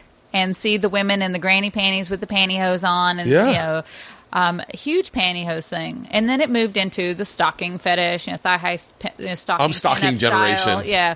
So I think that there's a very specific nylon pantyhose genre. I get it because it is sexy. It can look very sexy. Yeah. Spraying with the water, I guess, just trying to see a different element of. You're taking it out of context to see what it does. Experimenting. Yeah. I don't know. I saw something recently like that, too, on a website where it was girls were doing these video clips, and they were wearing nylon pantyhose and peeing through them. I have not seen that. And I thought, how uncomfortable would that be? Yeah. Nylon panties are not the most... I remember having to wear... I haven't worn them in years, thank goodness. But I remember having to wear them to Sunday school and stuff, and thinking how uncomfortable it was. Yeah. Anyway, and then peeing through them. But somebody likes it because somebody has put a store up and is selling these clips with it. So that's crazy. To each their own. There's probably a lot of things. I would say probably the majority of things that you find on the internet now don't appeal to me. Really, personally, but. I think that's what makes us all unique and individual. It's like, why would not everything should appeal to me. Everybody's got their own thing that triggers or that they find interesting. Yeah, there's things that I've seen that I just go, nah, not me. Yeah. Like there was, I remember the same pantyhose site was it, I want to say, and I don't know if I'm accurate because I think I turned it off very quickly, but what it was, if I'm not mistaken, just girls laying in the woods. Like tied up in the woods? No, like they found a dead body. Oh, necrophilia stuff? I don't know. It was like so. I literally, I'm fascinated by death to some degree. Like I watched a movie when I was younger called Kiss, which was about. I don't even think you can get it anymore, but it was about a girl who had this obsession with dead things too, and she went and found a job at a morgue, and ended up having sex with the dead bodies. It was very twisted, but done very well. Yeah. I don't even know. It was like an independent film. I think I saw it at like the Quad in New York, which was like an independent film kind of place. I never saw it on TV, never. But the fascination with necrophilia. Yeah, I don't get the whole thing, even though like the 1,000 Ways to Die, and then this film is people's own journeys to that point. I guess that the whole community ultimately is it's porn based around the subconscious. Not porn. Porn's the wrong thing. Eroticism based around the subconscious. Because it's not porn. And now with the internet, people can show it more. I mean, when we're almost the same age, so when we were growing up, you didn't have that outlet. You couldn't see it. It wasn't something that was just there to turn you on to or to be introduced to. So I wonder if the fantasy was, I mean, we all found our first pornographic magazine in the woods. You always found it in the woods. So I wonder if there was a connection of guys finding a girl in the woods. I don't know. There's some things that creep me out, but I'm also pretty meat and potatoes. Like, yeah, that kind of creeps me out just because I don't want to ever find anybody naked in the woods, because then I'm going to think something really bad's happened to them. It strikes panic in my heart. When I was working on the SVP cases, those women, this forensic psychiatrist that I work with that has worked with Jeffrey Dahmer and Richard Ramirez and the Menendez brothers. I mean, she's worked with some of the most hardcore sociopaths in the world, and I was fascinated by her and thought, I want her job. I want to do this. I want to go back to school, get my degree in forensics. I want to do this. And she stopped me one day and she's like, you have a family? Because I had my son at this point. She's never been married, doesn't have kids. And she goes, I love what I do, but you're trafficking in human misery. You make your money because something very bad has happened to someone else. Oh. And you have to go to that every day. And that made so much sense to me. Yeah. I was like, yeah, it is interesting for me, but it's also, I'm thankful that I don't just rely on that solely for income, because one of the cases that I worked on kind of struck me. It was a guy who, I was just consulting on it, but he cannibalized a young girl and didn't kill her. And he was mentally retarded. He had no volitional control, but just going through that. I may not even be able to talk to you about this. Yeah. Well, that was the thing. Just going through that process made me realize that there are some limits to what I'm capable of, because it was horrifying to think about. And but when you work in that industry, you don't really have a choice. Your job is to work on those cases because you're trying to find the right outcome. Oh, I'd just be like, pass to someone else's desk? Yes, exactly. And that's the way, when I worked on that, I was like, okay, I get this now. Like, it is good for me to be able to come in and out and be able to use my brain in that way. Yeah. But to, like she said, you're trafficking in human misery. Let's talk positive stuff. Let's talk about more terms like pegging. Pegging. Like pegging. I think you introduced me to docking, or... no, probably not. Maybe, I forget, maybe I saw that on the internet. I think I saw that on the internet. What are some more phrases or terminologies of things that I've never heard of that are fascinating? What's that little cage you put on a guy's dick? The chastity device. The chastity device? Yeah. So I think I just saw that the other day. Yeah, the psychology of that is pretty interesting, because, you're caging something to try to tell them they shouldn't think about using it anymore. You're locking it down. They can't use it. It's not being used anymore. Well, that just makes them think about it more. It's kind of like when you're dieting, all you can think about is food, because you're thinking about what your next meal can be. And diets don't work because you're constantly thinking about food. Yeah. But when you're put into a chastity device, you're constantly thinking about, when is this going to come off? What can I do to get this off? Can I get off with it on? They're just... That is It's insane. The constant mental... mind fuck. Where do you even find a guy that makes chastity devices? Oh, there's tons. It's men who make them, I'm sure. Some of the most evil devices to be used on men are made by men. There's a local company called the Stockroom that I work with a lot, and I get my hashtag Stockroom. They provide me with a lot of the things that I use. And when they have new toys that they get in or that they make, they call me and say, hey, can you try this out? Let us know what you think about it. So I'm like a product tester for them too. My buddy Pete is a professor, and he's been texting this entire time going, you have Mistress Isabella in your... He's like, look, like... But, so what are more devices used on men? Well, some of the nipple clamp devices. Yeah. are pretty hardcore. And, men's nipples usually aren't that big. Yeah. But they can be very painful, like the teeth biting, they're pretty brutal. Yeah. And I think the nipples are a direct trigger to, the core of your sexuality. Most people don't realize it until they're manipulated. Then you're like, whoa, okay, that feels good and hurts. And 100% honesty. Yeah. I didn't realize it until after leaving you. And if you ask my wife now, if she ever kisses my, I literally am like, I feel bad that she's going to be cringing when she hears this. No, my wife does not listen to my podcast. Okay. She was excited that you were coming here. She was like, shut up. Yeah. Because I remember going did I just cheat on my girlfriend? Because we were just dating at the time. But I was like, I didn't have sex with anyone. It just had a lot of people see me naked. Okay, so nipple clamps, chastity, the sounds. Yeah, the sounds, medical devices, electricity. There's a lot of devices for CBT, cock and ball torture. CBT? Yeah. CBT? CBT. That sounds like a pizza chain. You guys want to go to CBT Pizza? Yeah. Cock and ball torture pizza? Yeah, there are a lot of devices that are made for that area of the body. Really? Yeah. What is a cock ring supposed to do? A cock ring is supposed to shrink. When your cock gets engorged with blood, it tightens around the base because everything beyond that gets bigger, and it's supposed to be able to sustain the erection longer. Huh? But for some people, it's so erotic to have it on, it actually makes it come faster. Like using it for sex. Oh, really? Some people don't need one of those. Yeah, some people say it keeps them from. It makes them harder and keeps them able to last longer. It really depends on the person, honestly. And there's some, I just recently learned that you can get damage to the cock with a cock ring. If too much blood gets engorged, it can actually cause tissue damage.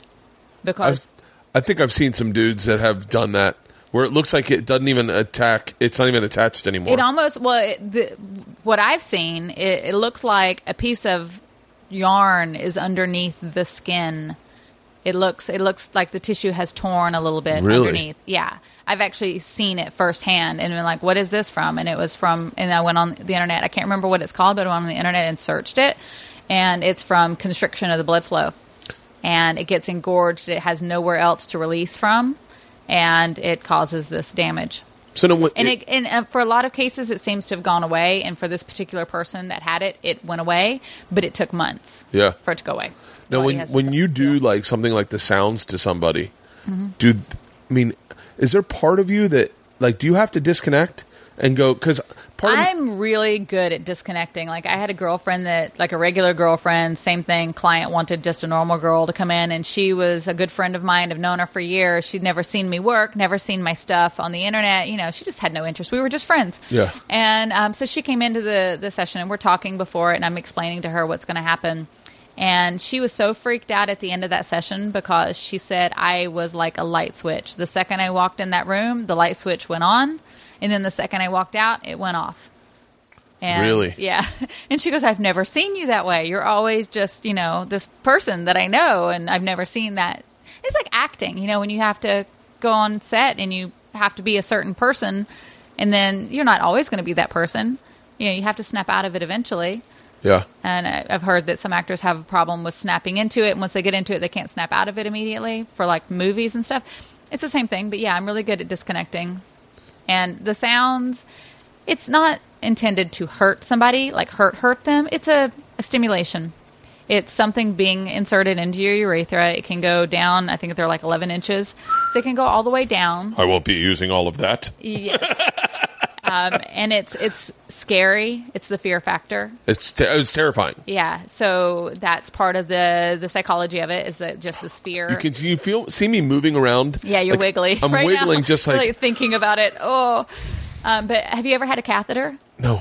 No accidents where you had to be catheterized or anything? No. A catheter for most people is way more severe because it goes all the way into the bladder and you can feel it go all the way through and in. And but sounds just basically just the shaft where it goes in. So let's hypothetically say that there's someone listening to this that's taking a trip to LA and wants to book a session with you. Mm-hmm. Talk me how through it works. So I'm assuming they find you online. Yeah.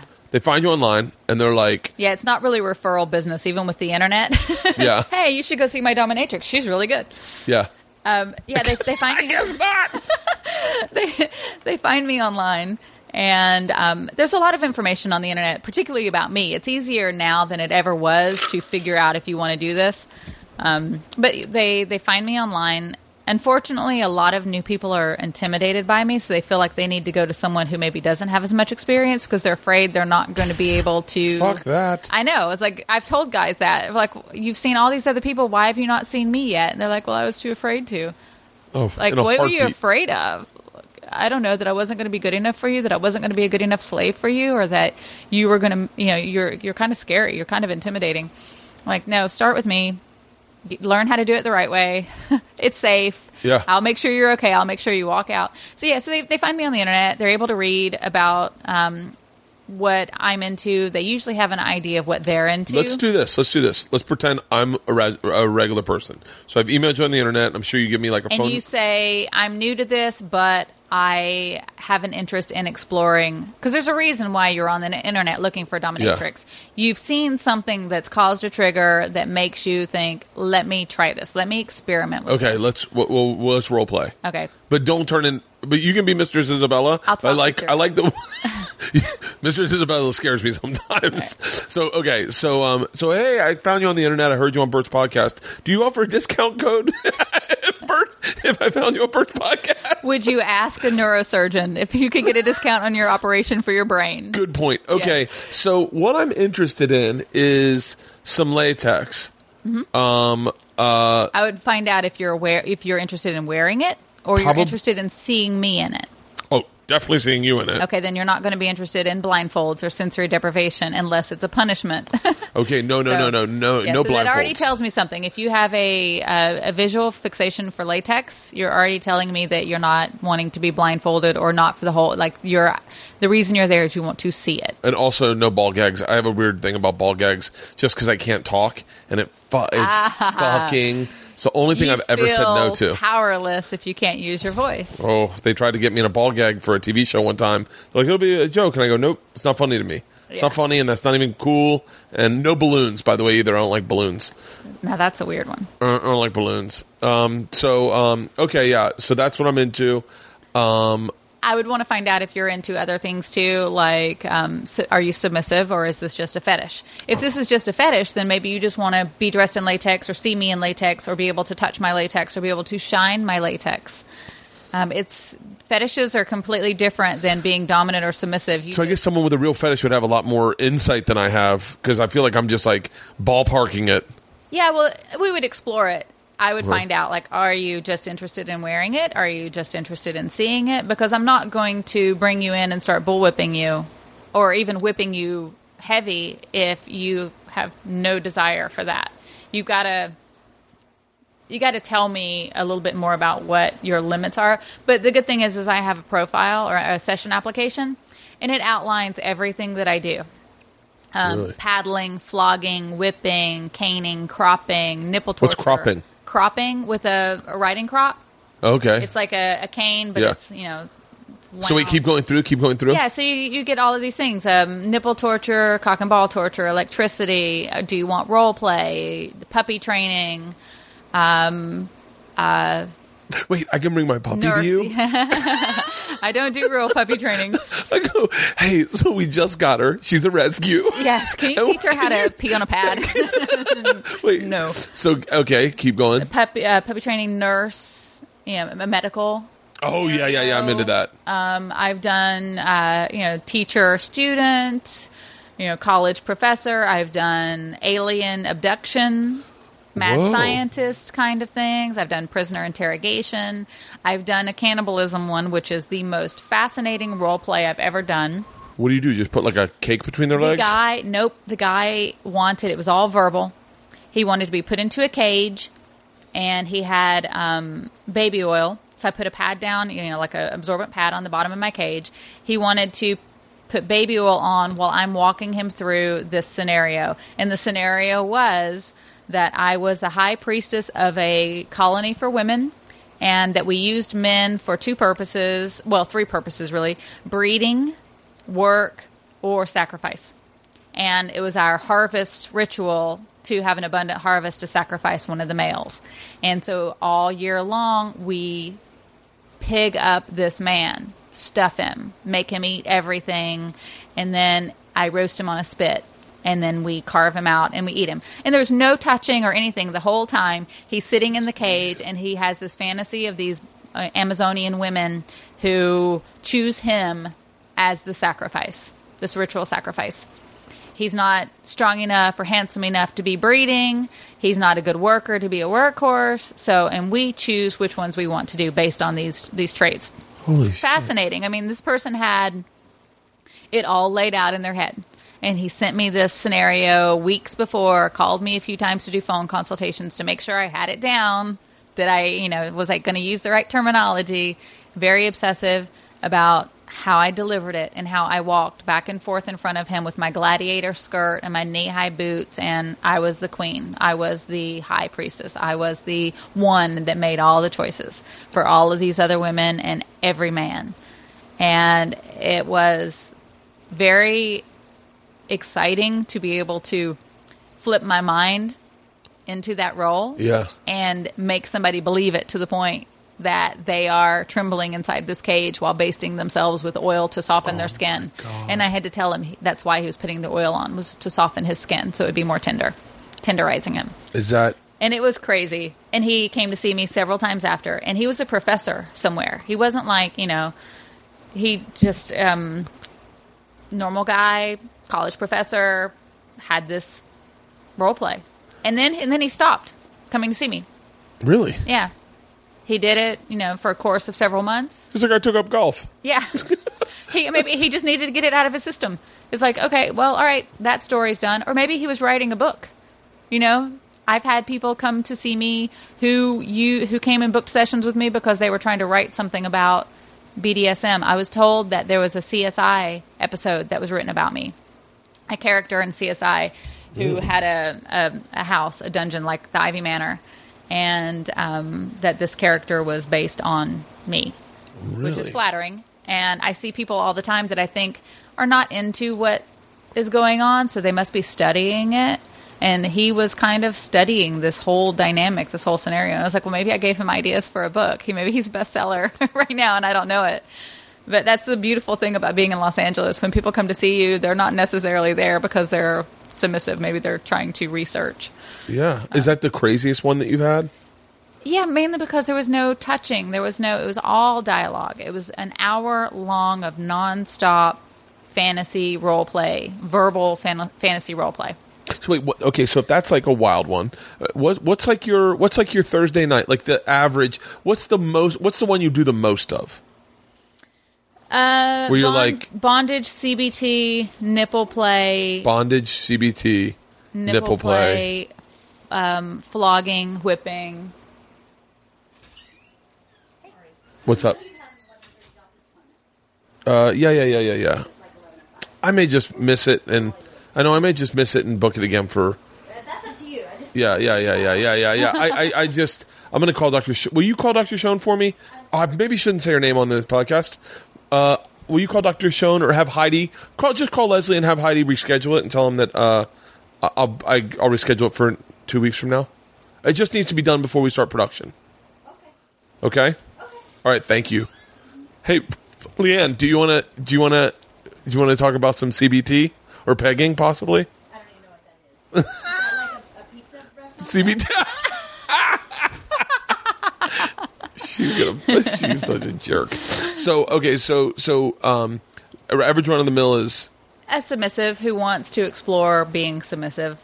A lot of men go through their lives never being able to exercise that. They feel it inside, but they can't just reveal it to anyone. So the safest place is paying a dominatrix. They're not going to get rejected or broken up with, or they're not going to lose their job, or it's a safe place. So usually they want to be submissive. They want to see what it's like to be submissive, and with that comes other sub-interests like bondage, being tied up, being teased, tormented, tortured, verbal abuse kind of things. That's interesting. And so what's your closet must be massive. Like you must have like a ton of outfits. I have a ton of outfits and a ton of equipment. Really? Yeah. What's like your brand new toy that you got that you're like, I can't wait to try this out? I've just recently gotten a couple of new whips. One was Whipping seems to be pretty much standard practice. yeah, because it's your skin is your biggest organ. You know, it's a sensory organ, so it's erotic. Your whole body can be an erotic zone if Yeah. touched the right way. So anything that will stimulate the skin like that, whipping. Bullwhipping is probably one of my favorite things. It's an extreme thing, but it's something that I'm really good at. I learned how to bullwhip when I was 5. My dad didn't realize that was going to come in handy as an adult, and I made a ton of money off of it with the commercial, so it paid for itself. But yeah, my dad, it was, we grew up in the country. It was like, cowboy land, and we just happened to have one of those old Western-style bullwhips out in the barn, and I kept trying to crack it. I'd seen him do it before, and he's kind of a badass. So he's like, oh, yeah, this is how you do it. Wanted to make his daughter a badass. Yeah. Cracking a whip. He thought that'd be funny. Look at me now. So he taught me how to, just sling it up in the air and pop it back down like in a Western, crack it. And then later I learned how to do like the Indiana Jones style by watching Indiana Jones. And but so that's one of my favorite things because you have to kind of master the art of that. Do you do that to a person's back? Yeah. And does it leave like marks? Yeah. Really? Yeah. Bullwhipping will almost always leave marks. Really? I think there are some people that can do it where the tail just lightly hits somebody and it just, it just tags them a little bit. I'm not that skilled. Like I can take it. Like when I did the commercial, I did that in one take. I got really lucky. I mean, I'm good, but that's maybe a little too good. Yeah. I got really lucky. I knew I could hit it. I just didn't know it was going to stay where it was. But I've seen people do bullwhip with put candles. And put in out the the candle. Zorro, put out the wick of a candle. And in the Zorro movie, Anthony Hopkins did that. And he actually knew how to use a bullwhip, and he actually did it. That wasn't stunt. I was told, like people who were on set said he actually did it. And that takes a lot of practice and a lot of precision. And I couldn't do that. I could a couple of times, but so when I bullwhip somebody, they pretty much are going to be marked at least once or twice. What's your demographic? Who comes? Is it mostly white guys? It is mostly white guys. It's the. Do you like how right now anyone with 2 cents is like, Bert clearly just thought black dudes never probably want to get whipped. I've had those because I was the Southern Belle in New York. I had black guys that came to me to reenact the slavery Southern Belle. Shut the fuck up! I was always the plantation daughter, plantation owner's daughter who liked fucking with the black guys, like fucking with the slaves, like kind of getting them in trouble. And if they didn't do what I said, I would go tell my daddy. So and this is hot. This is. I'd make them get undressed, or I would make them do things, and I would tell. It's always the threat of if my daddy catches you. It was funny because a lot of girls in New York wouldn't do that scenario because they thought it was like that's just wrong. And there was something being from the South. I didn't grow up in slavery. Yeah. I saw racism and stuff, so I didn't really understand the impact. I mean, I've seen Roots and I've seen the harshnesses and all that stuff, but I wasn't afraid of that role play. I was like, all right, well, they've got a reason. Maybe this is something they need to work out for themselves, and let me help them. Let me facilitate this.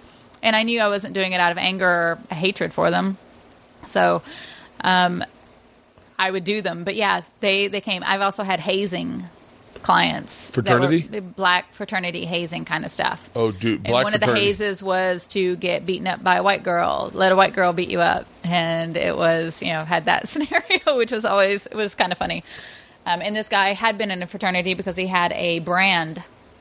And that was interesting to me that, with all of the slavery and the cattle branding and stuff like that you would put yourself in that. But I guess it's kind of a way of reclaiming it, I think. Yeah. I don't know, black fraternities are they hardcore? Yeah. I was in a white fraternity, and fraternities have changed entirely. And I think I was on the first wave of fraternities that were riding the boat from just being horrible dudes. I think the 80s, they were... I'm not going to say that everyone in a fraternity in the 80s was a rapist, but I think that date rape was popularized. Oh yeah, well it was when I was playing in a band. We were a pretty popular Southern band that played in a lot of fraternities, Auburn and Alabama and Georgia and Tennessee and stuff. And I would see that shit all the time. Guys leading girls up stairways, the girls kind of falling down, drunk, and it's you're fascinating. like, you're like, God, I hope that's his girlfriend, and you want to get involved, but you all, like I was just kind of coming and going, and I didn't know the story, and she wasn't kicking and screaming, and I wasn't really aware that stuff was going on, and it was later looking at it in retrospect, I was like, shit, that stuff was happening. Hindsight has provided me with a little bit of I just look at things and I go, it's so funny. That story, when I heard it in freshman year in college, seemed lighthearted and funny. Now I look back and I'm like, that was evil. Yeah, well, it was just like, and it was never anything aggressive. It was never anything where you were like, I've never once heard a story of a guy like, dude, she was so fucking wasted. I never heard that, and I never once heard of like the girl wasted and a bunch of guys went into a room. I've never heard of that. Yeah, that's the good. one thing, and I'll just say it so that everyone doesn't have to use their imagination, was like a guy hiding in the closet and watching.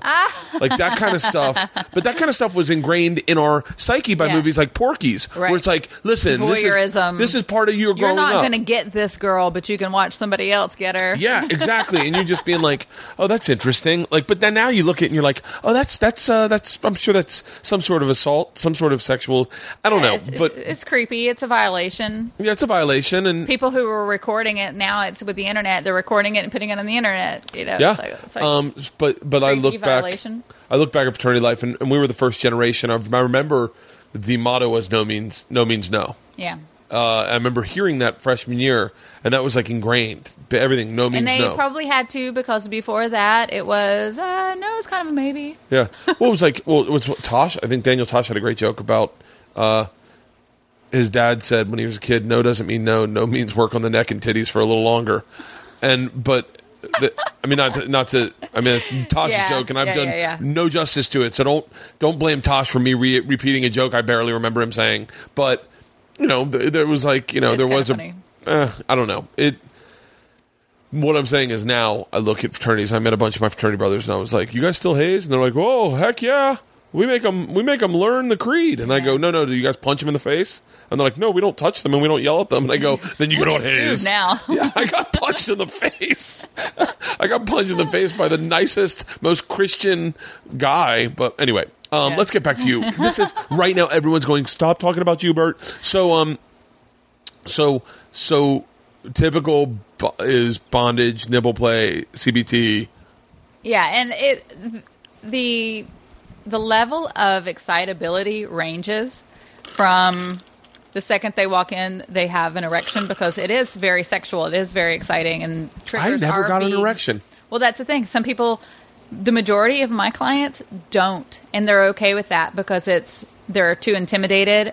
The performance anxiety sets in. I'm almost my own cock blocker. Like I keep people from being able to get erect just by my presence alone, which is weird to say because I like to consider myself sexy or sexually alluring. But a lot of my clients will come there with the idea that they're there to serve me, and they build themselves up about it, and they don't get excited. And so there's but then there's some that come in that are I punish them for not having control over themselves. That couldn't lose an erection if I kicked them in the balls 10 times, which I've done that before, but they ask for it.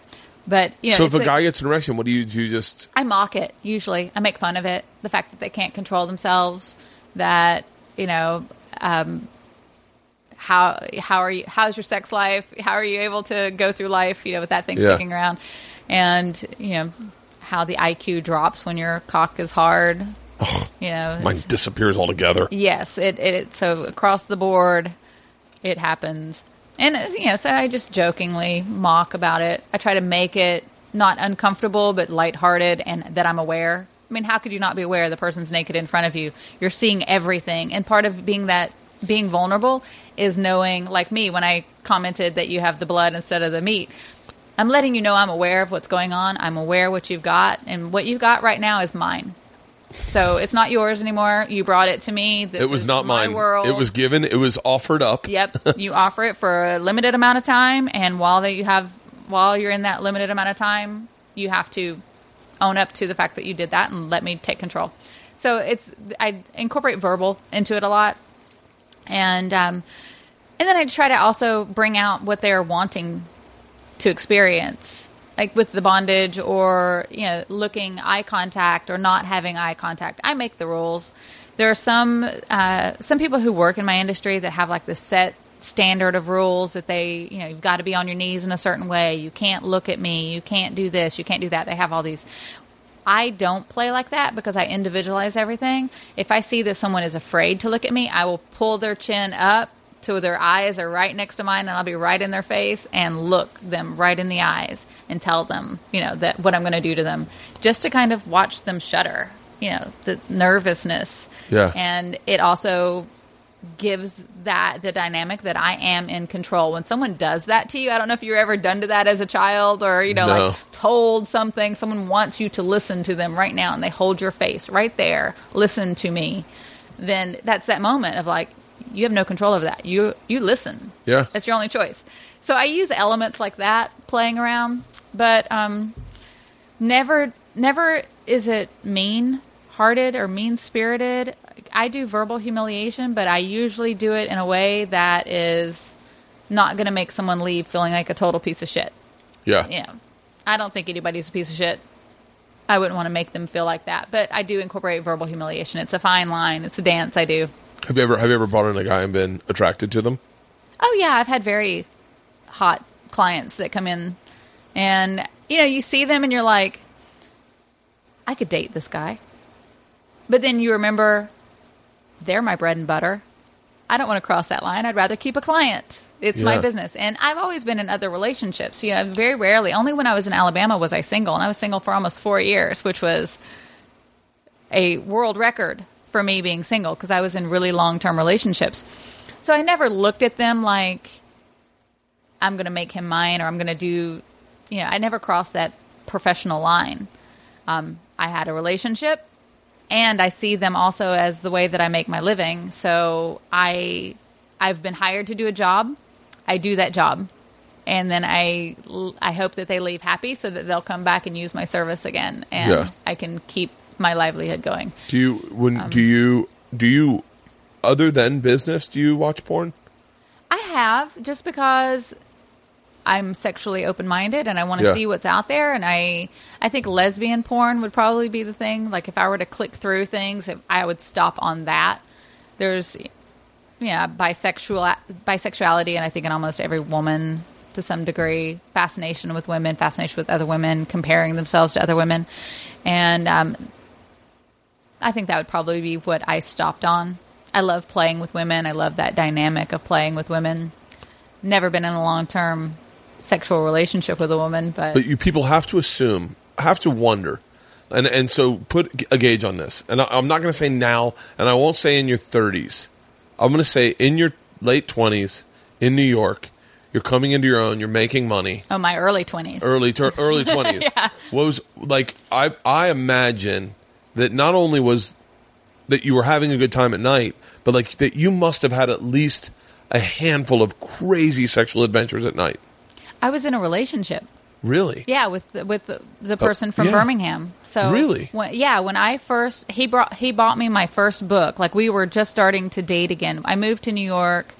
The guy that I was seeing, the one that I'm currently involved in a relationship with now, I left him in Birmingham because I had to leave. I needed to go to New York. Yeah. I needed to get out. He couldn't come with me. I didn't expect him to. I wasn't certain. I was kind of unattainable at that age anyway because I didn't want to be in a relationship, long-term relationship. So I stopped seeing him. I moved to New York. Another guy that I had been going out with in Birmingham was in New York a lot because of the music industry and stuff. He was getting called there a lot. So he kind of followed me to New York, and we sparked up a relationship, a long-term relationship there. But I think the best part of being in New York was when I started having money. Yeah, I grew up very poor, and I didn't have to look at a menu and figure out what I could afford. So funny. I actually looked at the menu and bought what I wanted to eat. Yeah. And that was an amazing feeling, just having that freedom. And that was probably one of the best things for me that came out of working and making money and being in New York. There's so many things that you can do. I mean, I had my first Thai food in New York, my first Ethiopian food. I was a kid in a candy store. Every experience that I could have food-wise or culture-wise, I made it a point to see a Broadway or an off-Broadway once a month. By myself, usually. The bad thing about it was my friends were all working 2 jobs or going to school just to stay in New York. Yeah. And I was working 2 or 3 days a week. And I had a lot of downtime.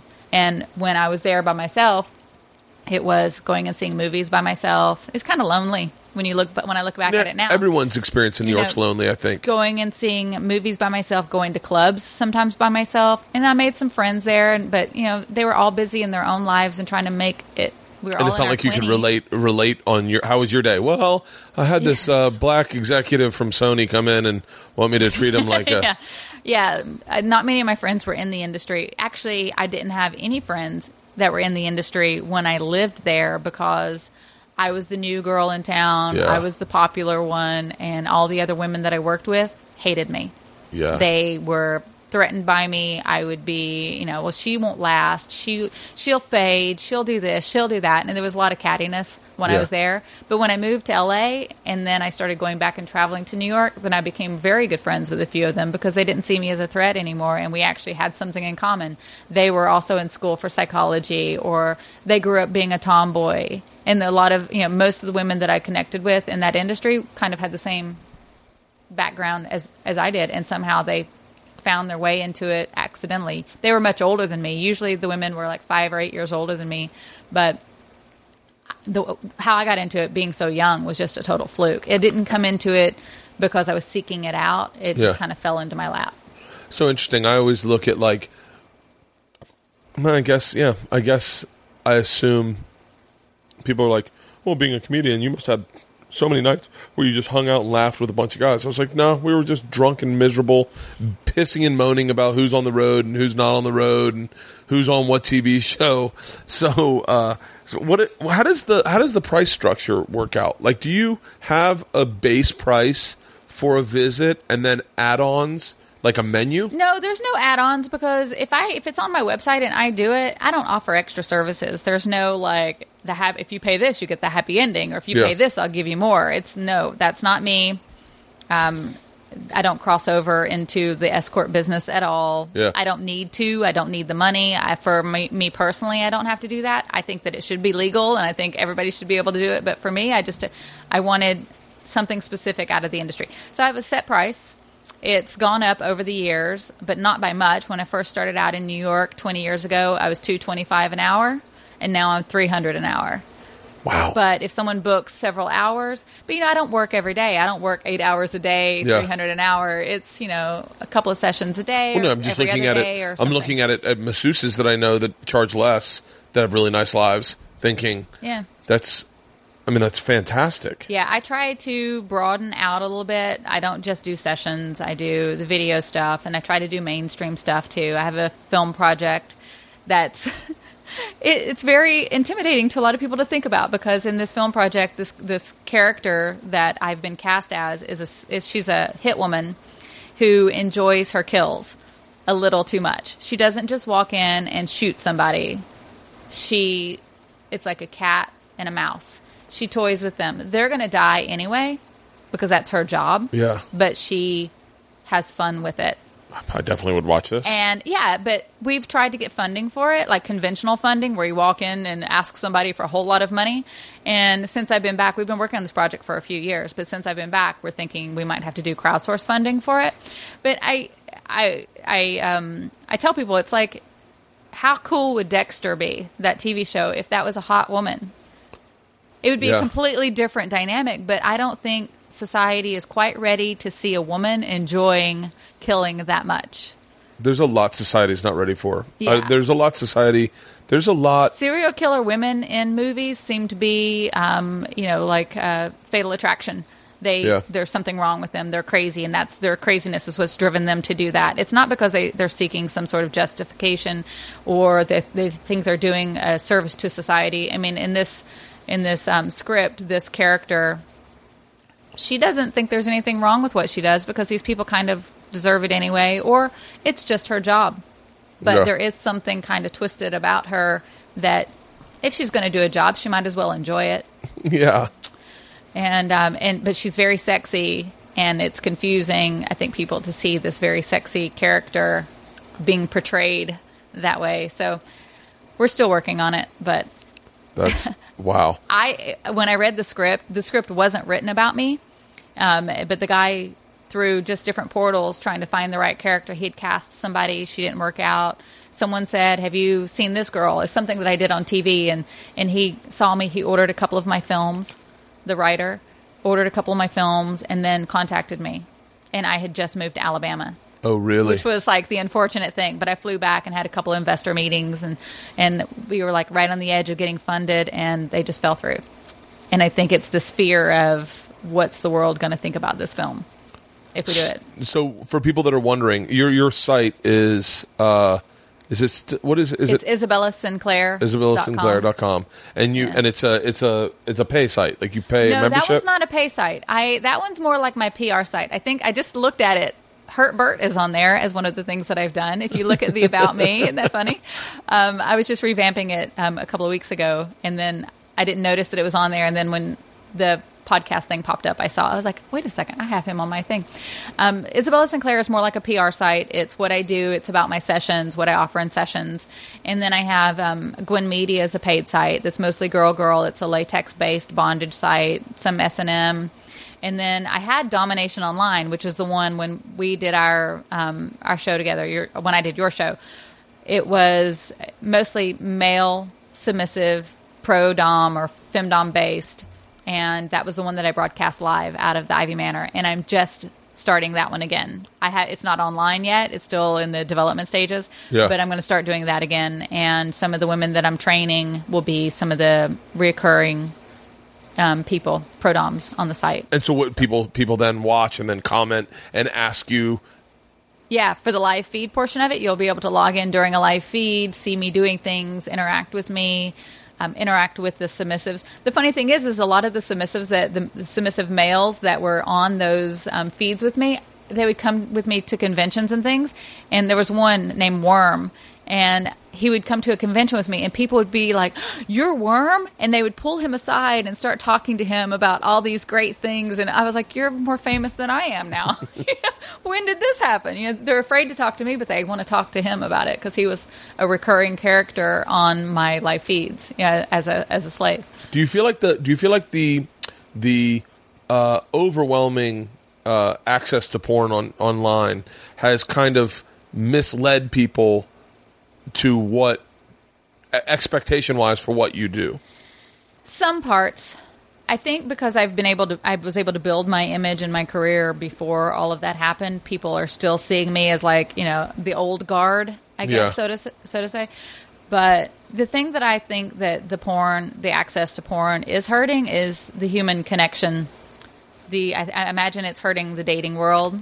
Men being able to relate to women outside of that. I'll tell you what. People just don't get out as much. I think it's it's closing everything in. The internet as a whole is closing everything in. When you're on your phone, Facebooking and Twittering, and you're not looking at somebody and engaging with them. And I try to disconnect as much as possible and actually connect with people. It doesn't matter if it's in the grocery store or at the park or something. Just connect with somebody. I feel like what porn has done, what the wrong that porn has brought to me, and I used to have a little bit of not a joke, I had a premise that I was working on about I want to see something real. I want to see someone take off their pants and then have the belt mark from where their pants came off, because that's sexy. I want the bra mark when the girl undresses. Yeah, I want to see tan lines. I want to see things that are real in my life, because that's what attractive. Isn't it weird, too, how the porn has moved into this very fake direction? Somebody thinks that is exciting, that is cool, in my opinion, it's... Look, I'm not... I have a bunch of people that I've... Obviously, our businesses crossed paths. I know a bunch of people that are in porn, and I have friends that are really good friends and date people in porn.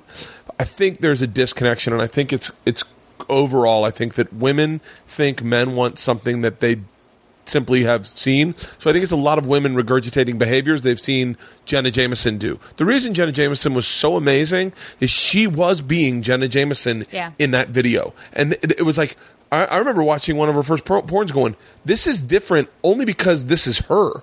Like, you're seeing her. The thing that I respect about her is she had marketing down. Yeah. She, from a business standpoint, she marketed herself well. She was able to get herself out there, become, the leader of the pack sort of thing, and built this empire based on it. Before her, it was, not that many people were able to actually do that. No, there was no one really of note before her that kind of had, I mean, I take that back. I'm sure there were a few, but that was when porn showed up for me.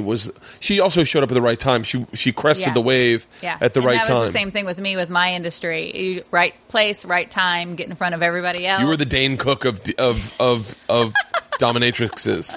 Because you really were. You were the first one to have a website. Yeah. You were on top of the game. You knew what you were doing. Yeah. And I'll tell you right now, to this day, and I know that whatever video I watched, there was no penetration, but there was something with a girl with honey, and like she was like one of the Ivy Manor videos, and to this day I remember seeing that the first time.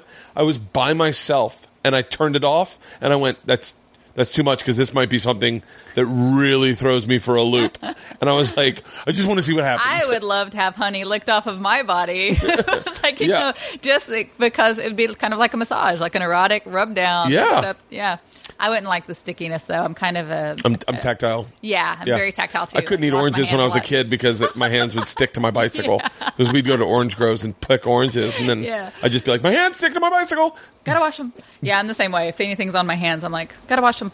Yeah, I feel like porn doesn't have an identity anymore, and I feel like now you watch it, and there's so much online that is just run of the mill that you're looking for something original these days. And I think it was one of the cool things that and I mean, I even have a hard time calling the videos you made porn, but I mean, there was a weird market for it. Yeah, I'm not quite it's porn, a weird but market. I'm also, not mainstream, so it's.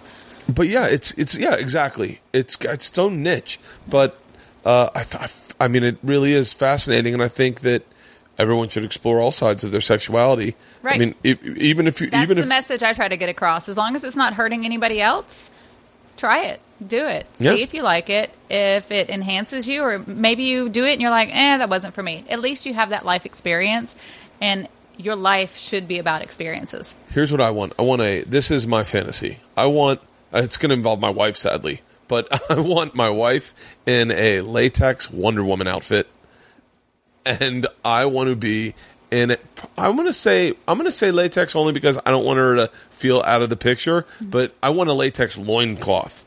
And I want to be Wild Boy, and I want her to be Wonder Woman, and I want Bigfoot waiting outside for me. And I just need a quickie, and then Bigfoot and I go on our way and solve mysteries for the rest of the day. That's funny. Wonder Woman is my... See, I think I had, when I first got into it, I think it was the visual of this girl dressed, and the Mistress Formica in this ad. When I was studying psychology, there was no fetish aspect of it, no visual aspect put on it.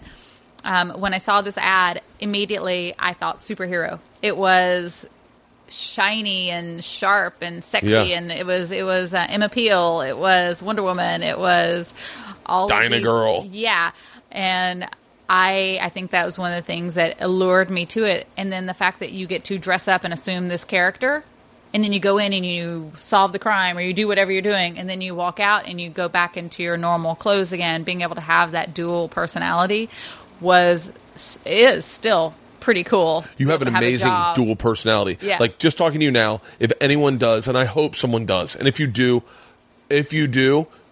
wholeheartedly allowed to come in. If you're coming to LA and you're like, you know what, I want to go see an Ice House Chronicles, I want to see a Death Squad live show, I want to see Thunder Pussy, I'm going to go visit Mistress Isabella. If that is on your list and you've visited Mistress Isabella, complete invitation to be on my podcast.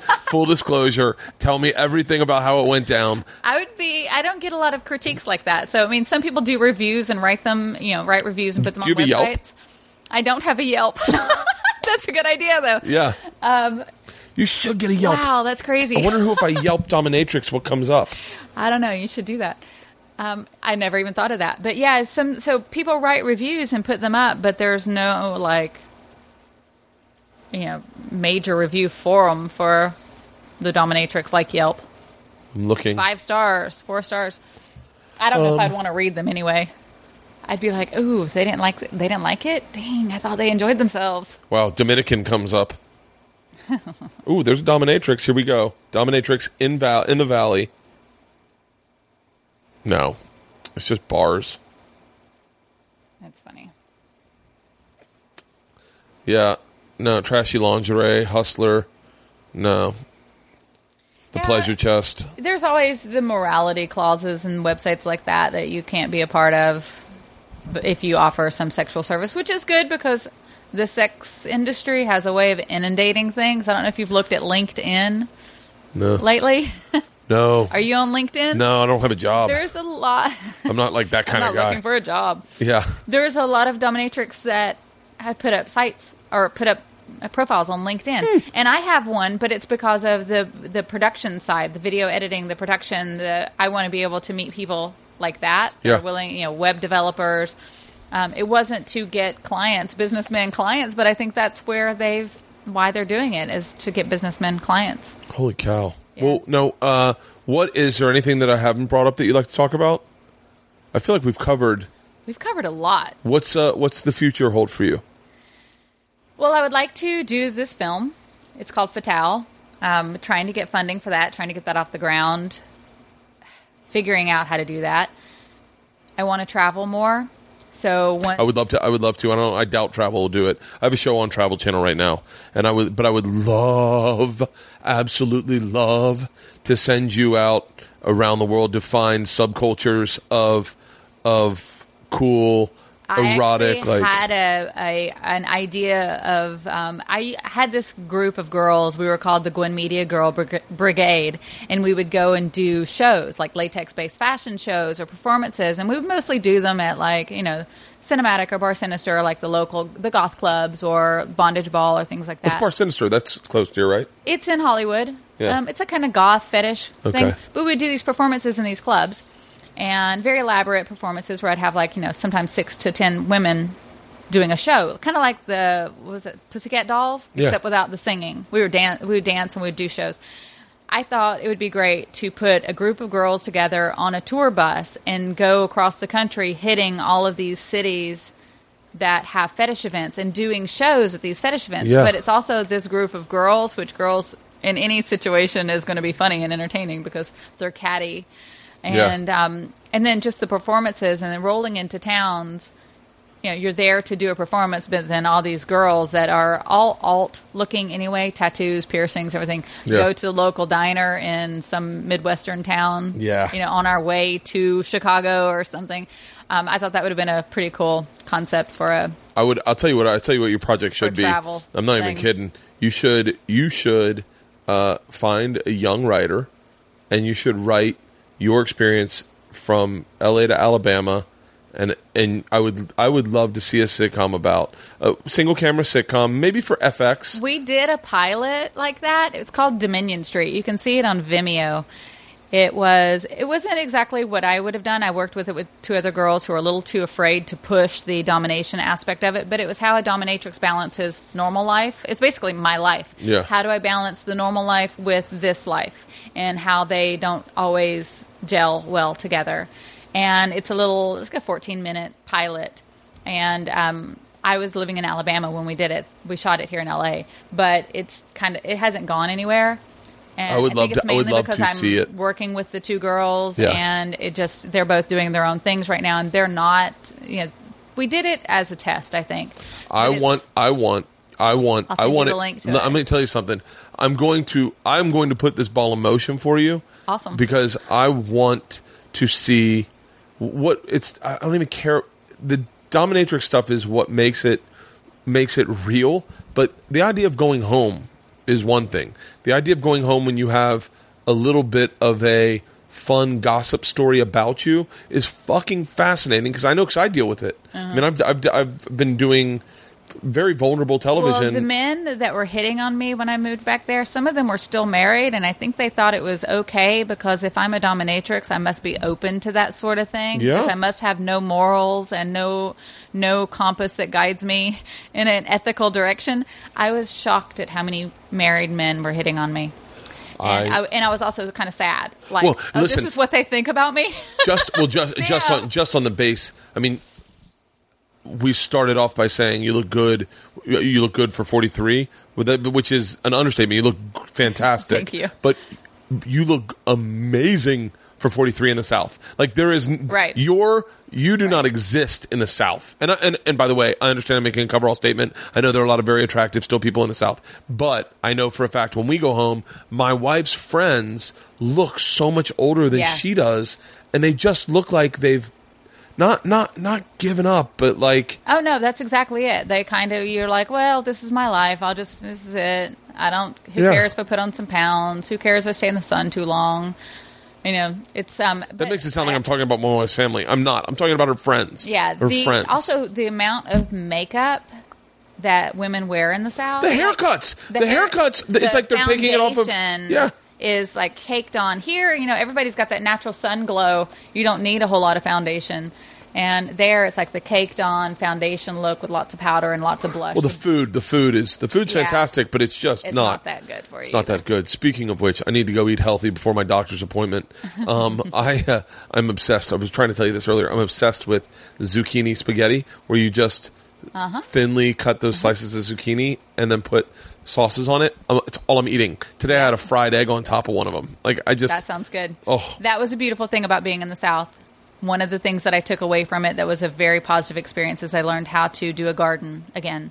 I grew up in a farm. I hated working in the garden when I was a kid. I thought I'd never step foot in a garden again, but I started growing my own fruits and vegetables organically, and it was an amazing experience to have your own food that you make, that you pull out of the ground, and that I could feed these kids on that was healthy.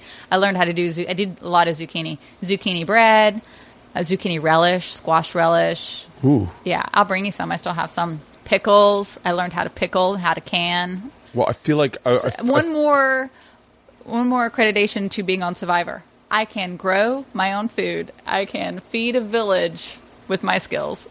I'm telling you, you are leaps and bounds more interesting than I thought this interview could have been. Cool. I mean, literally, I was like, oh, I can't wait to catch up with her because I did share a very. Speaking of which, I was going to tell you about your book. I am going to get it based on the premise that you call yourself a man-child. I love that. I have a funny story about that. What? My father, who is one of the wisest men I know. I'm in the South. I'm not really dating. I get hit on by this guy who I went out on a date with him. I was 38, about to be 39. He in our first date, literally, I'm taking a drink, and he said, "Well, when I turned 24," and I paused in the middle of the drink, and I just put my drink down, and I said, "How old are you?" Men look older in the South too. Yeah. He goes, "Well, I just turned 25 last week." And I'm already shutting down at this point. I'm 38, 39, and I'm out on a date with a 25-year-old guy. And then he asked how old I was. And I was like, a little older than that, kind of flustered. And he starts out with 27, no, a little older, 29, no, a little older, 30, and he keeps going up and up and up, and he gets to my age, and he's like, "Well, it's okay. I'm cool with that." And I'm thinking, "No, you're not. You're not going to be cool with this. This is never going to work out." But I went home and I told my dad that, I went out on a date and that he ended up being 25 years old. And he's like, he goes, "Haven't you learned already? Men never grow up. So you might as well get a young one that still looks good." And when I saw your man-child joke, I was like, the man-child, men never grow up. So I've got to see, I got to read it just so I can see what your experiences are of being the man that never grew up. Oh, you'll see. There's so much that I feel like I know so much about you. Then there's so much you don't know about me that you'll be like, really? I mean, Hurt Burt's in there. I don't know if I wrote about. I very easily could have written about you and not cleared it with lawyers because I did that with everyone in this fucking book. I wouldn't care. Yeah, if you thank did. you. Yeah. I don't know if I did or if I didn't. But I don't think I did. I think I talked about fighting a bear. I talk about getting involved with the Russian mafia and robbing a train when I was 22. About Will Smith wanting to have sex. I thought he wanted to have sex with me, but he didn't. But it's a good story. There's a lot of interesting stories in there. But what was I Can I just do about to a say? critique? Can I do a review of it? Please. Yeah, okay. Please. I keep saying I'm going to invite people back for like a mega podcast where I bring in 4 people because I have 4 mics in here. And usually we'll do it like on a weekend, but I'm never home on weekends. But when I do come home, I'd love to have you in with a group, like even Ari and Joey Diaz. Come in, have some drinks. I don't know, do you drink? Yeah. Have some drinks. They'll smoke weed. I don't really smoke weed. Yeah, I don't do that. But and kind of just all hang out and allow them to, because I'm sure. Let the outside world in to listen. Well, now that you know, now that you've seen Ari, I got to set you up on his podcast. Well, how about this? love- How about this? you How know- about this? Can Ari? Okay, how about this?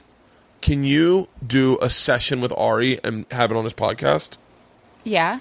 Let me set it up right now. For me, when I was younger, I hung out with a lot of musicians. And I had a lot of musician friends and stuff, and that was just kind of, what I did. Yeah. Now, I'm fascinated with comedians because I love laughing. I love having a lighthearted, and it all kind of came around when I was living in Alabama. I needed something to entertain myself with. So I started watching more things on TV, comedian-based things. I started following Hey, you him on there? Twitter. Hey, it's Bert. Yeah, what's going on? And nothing. I'm sitting in my man cave with a dominatrix who gave me a session for Hurt Bert that was on TV. Her name's Mistress Isabella. Have you heard about her? No, I don't know. Okay, what's crazy? She was in the front row at your show the other night with her boyfriend. Friday night at the Comedy Store. A comedy store, yeah. Oh, Yeah, she thinks you're hilarious, but I thought a great idea for a podcast, and I know you like taking chances, is doing a session with Mistress Isabella and having it on your podcast. oh, that's pretty cool. Okay, I'm gonna give you her information, and I'll just do like a group text for the 3 of you, so that you guys have your information. But she's cool. I mean, you'll probably recognize her. She's beautiful. Not that matters, but who wants an ugly dominatrix? But Right, sounds quite well. yeah, she was. Yeah, and so and she's here in LA. It'll be awesome. Fun. All right, yeah, that's pretty cool. Okay, cool. All right, Yeah, next time I'm there. all right. I'll send you your information. All All right, later. Yeah, that'll be badass. And now everyone's excited. That's now funny. everyone's like, "Oh, shut up," because Ari's one of Ari. I have a handful of friends that are late blooming best friends, like guys that I met at like 38 that were friends I should have always had. Yeah. But maybe I was too insecure to have friends. I was ready to have friends. I don't know. I'm a fucking nightmare. I would like you to dominate me, to put me in a submissive situation and have just talk about my issues about fucking people. It's very therapeutic. It's very Definitely. therapeutic. I had I not gotten married, I probably would have gone back. Probably but definitely to you because I knew you. But so I implore everyone, if you're coming out to LA, go see Mistress Isabella. Thank you. What's your website? It's IsabelleSinclair.com. IsabelleSinclair.com. If you Google Mistress Isabella, I'm going to pop up in there. You were the somewhere, first thing. so. I mean, you came up so fast when we were on Roga's podcast. And follow her on Twitter at It's Gwen Media. Gwen Media, and keep posted for Ari's podcast with Mistress Isabella. I cannot fucking wait. And can I send you the menu of what I want done to him? He might want to have some input in that, but Ooh, maybe you should make some suggestions. Yeah, definitely suggestions. I'd pay money. Suggest some things, but maybe he should have some input. But I want to see, when are you going to do another stand-up? I need to talk about that, your I'm schedule. going on the road. I'm in the You road. are? Yeah, I might post this other than taking out the doctor's name. I might post this right now so that it's up now, and because I know this will be a high traffic site podcast. Awesome. But I'm in Atlanta this weekend. I'm in Richmond the weekend after that, and then I start shooting, and so I'm kind of on the road. But I usually do like shows out at the Ice House on Wednesday nights or on Friday nights if I'm in town. Okay. I'm so seldomly in town these days. Yeah. My See, wife I'm envious of that. I mean, with the family, it definitely grounds me, and I love that. But I miss traveling. I miss experiences. I'm an experience junkie. Like, I want to see things, taste things, feel things, do things. Yeah, it's interesting. I get very You get tired. I get very Jonesy about Yeah. getting on the road again because, like, I'm excited to go to Atlanta. I love Atlanta. Richmond, I'm excited to go to because I love Richmond. But I'm really pumped up about starting production again. I get really excited because I'm basically getting to fill a laundry list of bucket wish things and doing them. And I love my crew. I love my producers. That's awesome. I love the network. The network's the greatest group of humans you could ever imagine working for. They are, I mean, just I love the company that owns the network. They've taught me so much about me and who I am. It's all these set of life experiences, as diverse as they've been.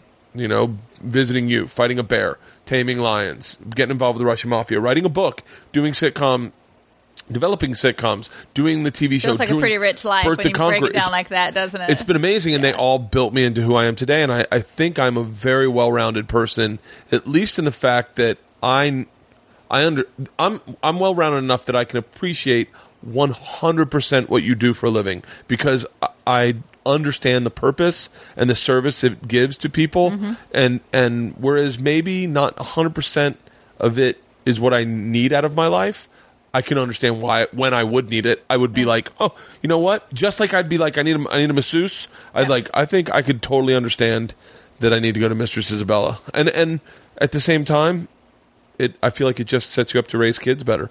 Like, you have these kids, and then... Well, that's what I was going to say earlier about my son, is I think because I can recognize triggers and childhood trauma and things like that, like, he doesn't have any of those. Never spanked, never screamed at, never yelled at, never, verbally... there's so many things that I see that I just don't do. I'm like the total chilled out. So wait, if a girl likes to be spanked on the ass, does that mean that an early trigger as a childhood, she was probably spanked a lot? Or she saw one of her good friends being spanked by her parents, and then she said, well, my parents must not love me because they don't spank me. I need to feel loved. I've seen that before. Can't wait to bring that up with Leanne. One child will have what you think is the best childhood because the parents don't spank them, and then the next child could be spanked all the time and, think that the other child has the best childhood.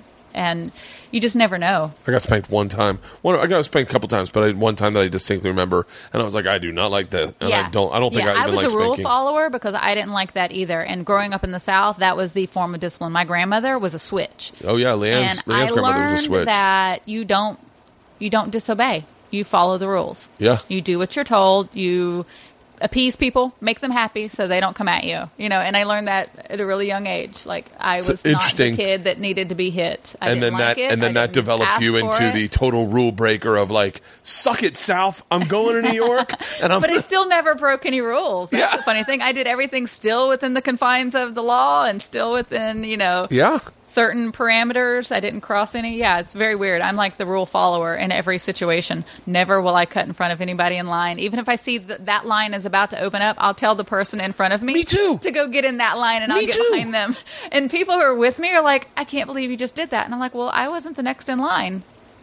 But it drives them crazy because they would have done that. They would have jumped in front of the other line and be like, aha, screw you, sucker. Yeah. But I'm not that person, and I'm okay with that. But I don't break the rules. I follow them, but I might ride the edges of them. Yeah. But it's still very, very straightforward. Well, I can't thank you enough for doing this. Thank you. This has been fun. Absolute blast. Yeah. All her information. She is my friend. Wait to hear her on Ari's podcast. 2 hours and 36 minutes. I'm excited to meet him. He was really funny. Oh, and he's got a nice set of balls on him. So we're gonna do some. We're going to definitely do some CBT on that because everyone's seen Ari's balls. That's funny. I've got to get to know more about him. Then I need to do some research. He used to have a joke where he'd go, which I know he doesn't do anymore, and I'm sure he doesn't want me to bring up, but he used to go. But I'm going to anyway. He would be like, every guy's ready for a blowjob. Watch this, and he just drop his pants on stage. See, I'm ready. I'm ready right now. Anyone want to do it? Like I'm bastardizing his joke, but he is very comfortable. He is perfect because he's very comfortable. He's very honest, and And Maybe he and I could do a Travel Channel show together where I take him to places and make him do these life experiences, and I accompany him. And let me tell you something. I'm going to be soft pitching that to them. I don't think that's in their wheelhouse of what they're developing right now. Yeah. Right now, Shannon's like, thanks for the pitch, Bert. Awesome. Thank you for doing this. I appreciate it.